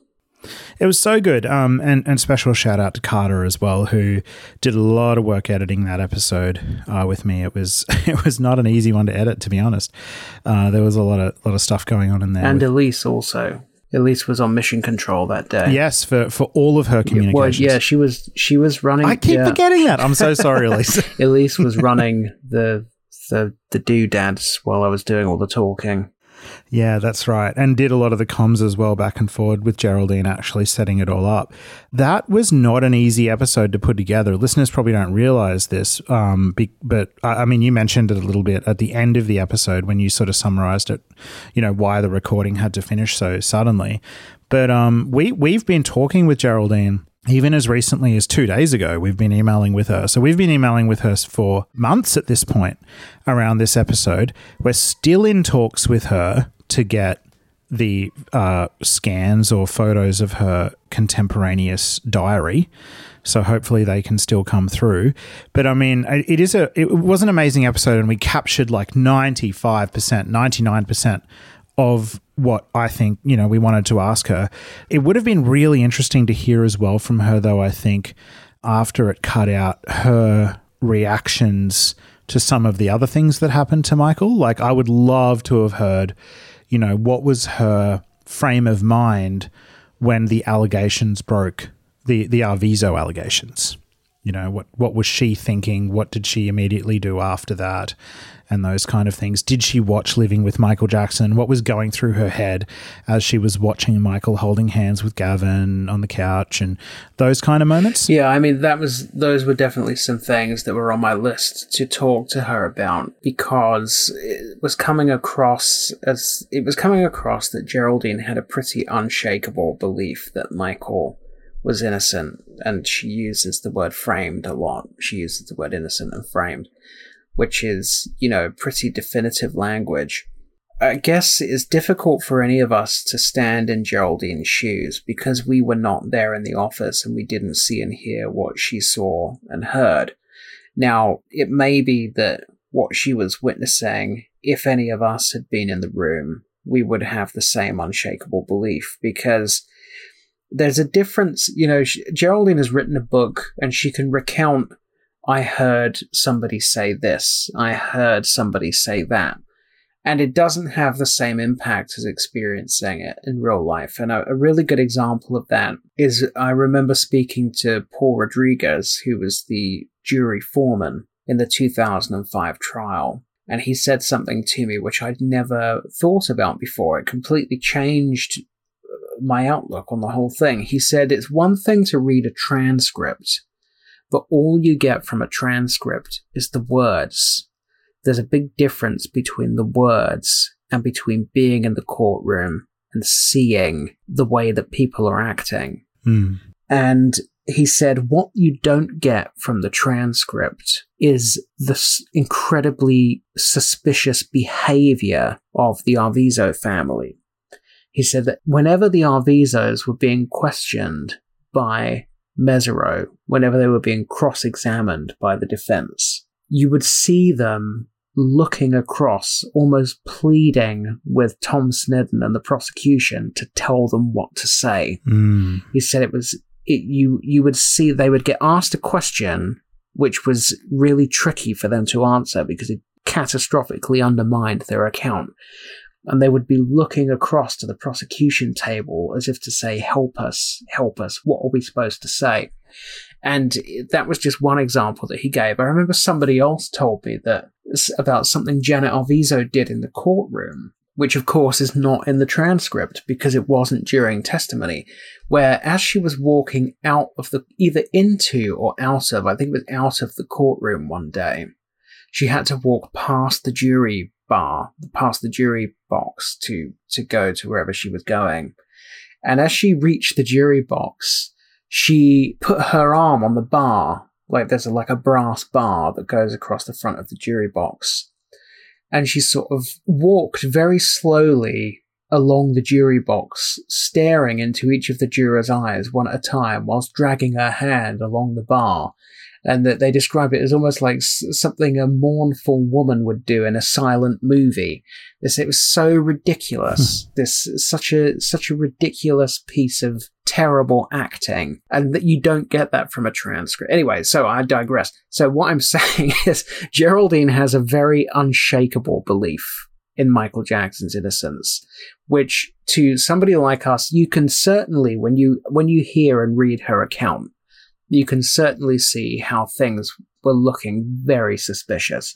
So ordinarily, if you are the person bringing an allegation, if you go to the police to report a crime and you are an innocent person who is the victim of a crime, you generally don't exclaim, "It's my ass that's on the line and I could be going to jail." That's generally not something that an innocent victim of a crime suddenly exclaims. So you can certainly see how things looked suspicious, but at the same time, it objectively speaking, it doesn't add up to proof of innocence. It's, certainly reasonable doubt, Yeah. but it's not proof of innocence. But Geraldine has this unshakable belief. So one thing that I definitely wanted to do with Geraldine was to question her about the Arvizo case, about the Bashir documentary, about the Wade and Jimmy case, and to interrogate her a bit about why it is that she remains so firm in her belief in Michael Jackson's innocence and that he was framed. And I suspect that it probably comes down to the same thing that Paul Rodriguez was saying to me about the trial, which is that there's a difference between the verbatim words and being in the room and seeing people's body language and seeing the way that they interact with each other and picking up on the shiftiness. Mm-hmm. You can, there's a lot of things you can intuit as a human being from that kind of information, which you don't get from the verbatim transcription of what was actually said. Yeah. So I wonder if that is what it is. I agree. But yeah, certainly those were things that I wanted to question her about, but we couldn't do it. No. We tried, as we said at the end of the episode, we tried to get Geraldine back for another session just to finish the interview, but it just proved so problematic with emails going back and forth and us suggesting times, and then Geraldine couldn't do those times, and it just dragged on and on to the point of ridiculousness, and we just had to get the episode out. Well, there was even one time where she agreed to be there at a certain time, yes, and then we were waiting on the call and she didn't arrive. And so, she's a very busy person as well, so it looks like it's unlikely that the rest of that episode will be completed. But what we can do probably one day is if we ever do another episode where we're talking specifically about the allegations, maybe we could have her back as a panel member or something like that and ask her some of those questions. Another interview that we did similarly years ago, you may remember, is when we spoke to Aphrodite Jones, and we only got through about half of the questions we wanted to ask her because she had to leave suddenly as well. But who knows, maybe we'll hear from some of these people again in the future. Was I on that Aphrodite episode? Fairly sure you were. Let's have a look. But I know I've interviewed her a couple of times. That would be my third time interviewing her if I was by. So I just don't remember it. It's all blended into each other. Yep. Episode 81, you interviewed her with Q and myself. Well, there you go. Yeah. So well done again, Charlie. I think you do a great job heading up our Vindication Day episodes. We've had some great ones over the years, whether it be Brett Barnes or Larry Nimmer or Aphrodite and Tom Mesereau and Scott Ross and all of these different people connected to the allegations. And hopefully we get more and more interesting people to speak to as well in the future. I like it in your recent ones how you've even, especially in the Brett one and the Aphrodite one, the Brett one and the Geraldine one, I've noticed how you are almost taking on the position of not doubting them. I know you believe what they're saying, but you're taking on that perspective of devil's advocate where you're putting to them, what if somebody said this to you? Or how do you square this out? Or how do you reason this perspective? Or what makes you so sure that you're correct? And asking them those questions like that really gives, and they know what you're doing. They know that you're not being disrespectful by doing that. It gives them an opportunity to really substantiate why they believe what they do, which is very valuable. Well, I think it's in keeping with the MJ Cast's approach generally, which is quite journalistic. I mean, people who've listened to the Joe Vogel episode or the Travis Payne episode, for example, will know that the MJ Cast is not afraid to take quite a journalistic position and ask people difficult questions, because we're people that are interested in getting to the truth. And I think there's very little value in having two people on a call going, isn't it terrible how Michael was innocent and everybody said he was guilty? There's no value in that at all. You want to interrogate the account and identify its strengths and weaknesses, because if Michael is innocent, then his salvation will be in the truth. There's no, there's just no value in getting Geraldine on the line and just exchanging pleasantries. I mean, we uncovered, I think, new information, I think, that she hadn't spoken about before in terms of the Mary Fisher article, for example. Yes. So I've never heard Geraldine talk about that before. The fact that Pelicano appears, just took her diary and gave it to Fisher.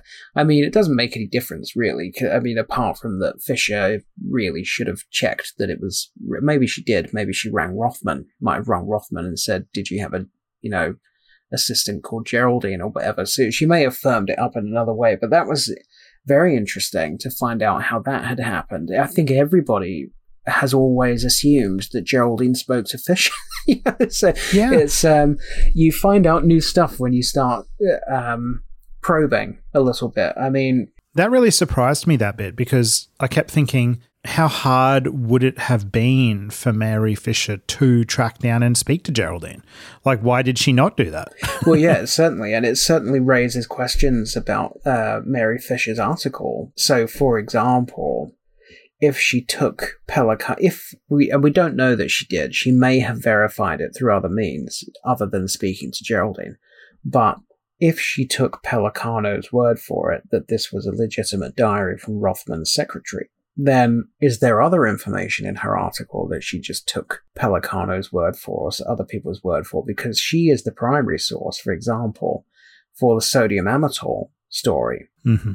Now, in her article, she attributes that to a particular news station on a particular date. It's very, very specific. She says, on this date, on this show, on this station, Evan Chandler gave a statement saying X, Y, Z. Now, at that time, glossy magazines like GQ did have pretty rigorous fact-checking procedure. I mean, nowadays, almost nobody has sub-editors and fact-checkers because there's just no money for them. But back then, they would have had teams of fact-checkers. So I have no reason to doubt that she is correct about that. However, why didn't the fact-checkers ring Geraldine? You see what I mean? It's very peculiar that they would publish they would rely on Geraldine's diary without talking to Geraldine. Now, Absolutely. As I say, they could have rung Rothman and said, did you have a secretary called Geraldine? Now, Rothman, I'm not going to go into specifics about this, right? But Rothman did not believe the Chandler story, and he made it known to the defense in 2005 that he did not believe the Chandler's story. So it's possible that he may have cooperated. They may have fact-checked it with Rothman. You don't know. So we don't know that Fisher was lax or that GQ was lax, because it wasn't just GQ. There was at least one other glossy magazine that ran that article as well. Yeah. But yeah, I mean, that was just one little thing that came out of the Geraldine interview that was like, That's interesting. No one's ever heard that before. Yeah. And that's what happens when you drill down and ask questions and go a bit deeper, rather than just getting Geraldine on and saying, "God, isn't it terrible? Poor old Michael."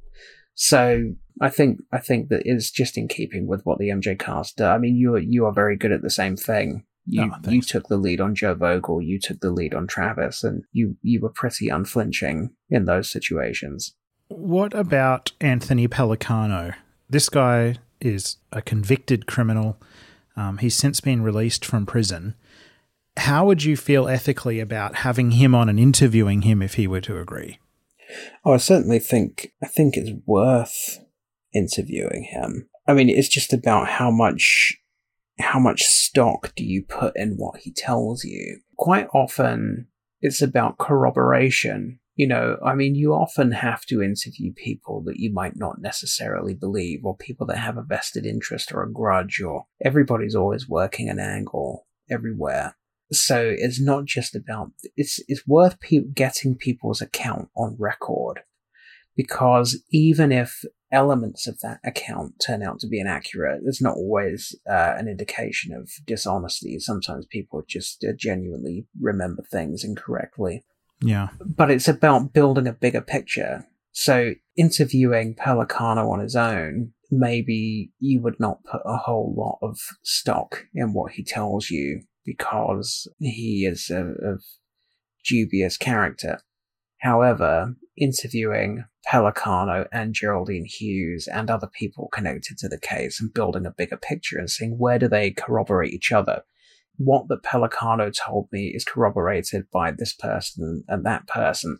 That's when it starts to become valuable, I think. Yeah. So it definitely would be worth talking to him. And it would be worth talking to Fisher. I mean, I suppose you've had to talk to some pretty nasty characters in your career as a journalist, anyway, outside of your Michael Jackson investigations. Well, certainly, yes. I mean, I do a lot of crime reporting. I have interviewed I've interviewed at least 3 convicted killers, although all of them insist they were innocent. Yeah, I mean, certainly, I've dealt with some tricksy characters over the years. And, I mean, I remember I went to a journalism masterclass once with Nick Davies, who's just like the greatest, I think. One of, if not the greatest, then one of the greatest ever British investigative journalists. And he was talking about how he spent a few years investigating international child trafficking. And he established pretty quickly that if you want to find out about international child trafficking, the best people to interview are pedophiles. Yeah. So he just spent a huge amount of time tracking down and interviewing pedophiles, you know. So sometimes to get to the heart of something, you have to interview some pretty dodgy people. You certainly run up across some dodgy people in my line of work. It's about getting their account down honestly, accurately. I mean, by that, I mean, you know, taking down an accurate version of their account, and then seeing what you can and can't stand up. And quite often people will come to us with a story which is amazing. You know, the story that they're telling you is amazing. And you end up only being able to corroborate 50% of it, but that 50% is still amazing. You know? So, yeah. So it definitely would be worth talking to Pellicano. Yeah. And that's something listeners probably don't know a little bit about the MJ Cast is we do have people approach us sometimes. I can think of a few people offhand over the last year that have approached us, or fans have tried to set up interviews with other people, and we've got to vet them. Sometimes we have conversations with them first and weigh all that up before we decide, is that story reliable enough to put forward? But anyway. Yeah. All right. I think it might be time for some lunch. Lunch? It's time for bed, where I am. All right. Well, sleep well. All right. Yeah, you too. It was good to speak to you. I'll speak to you soon.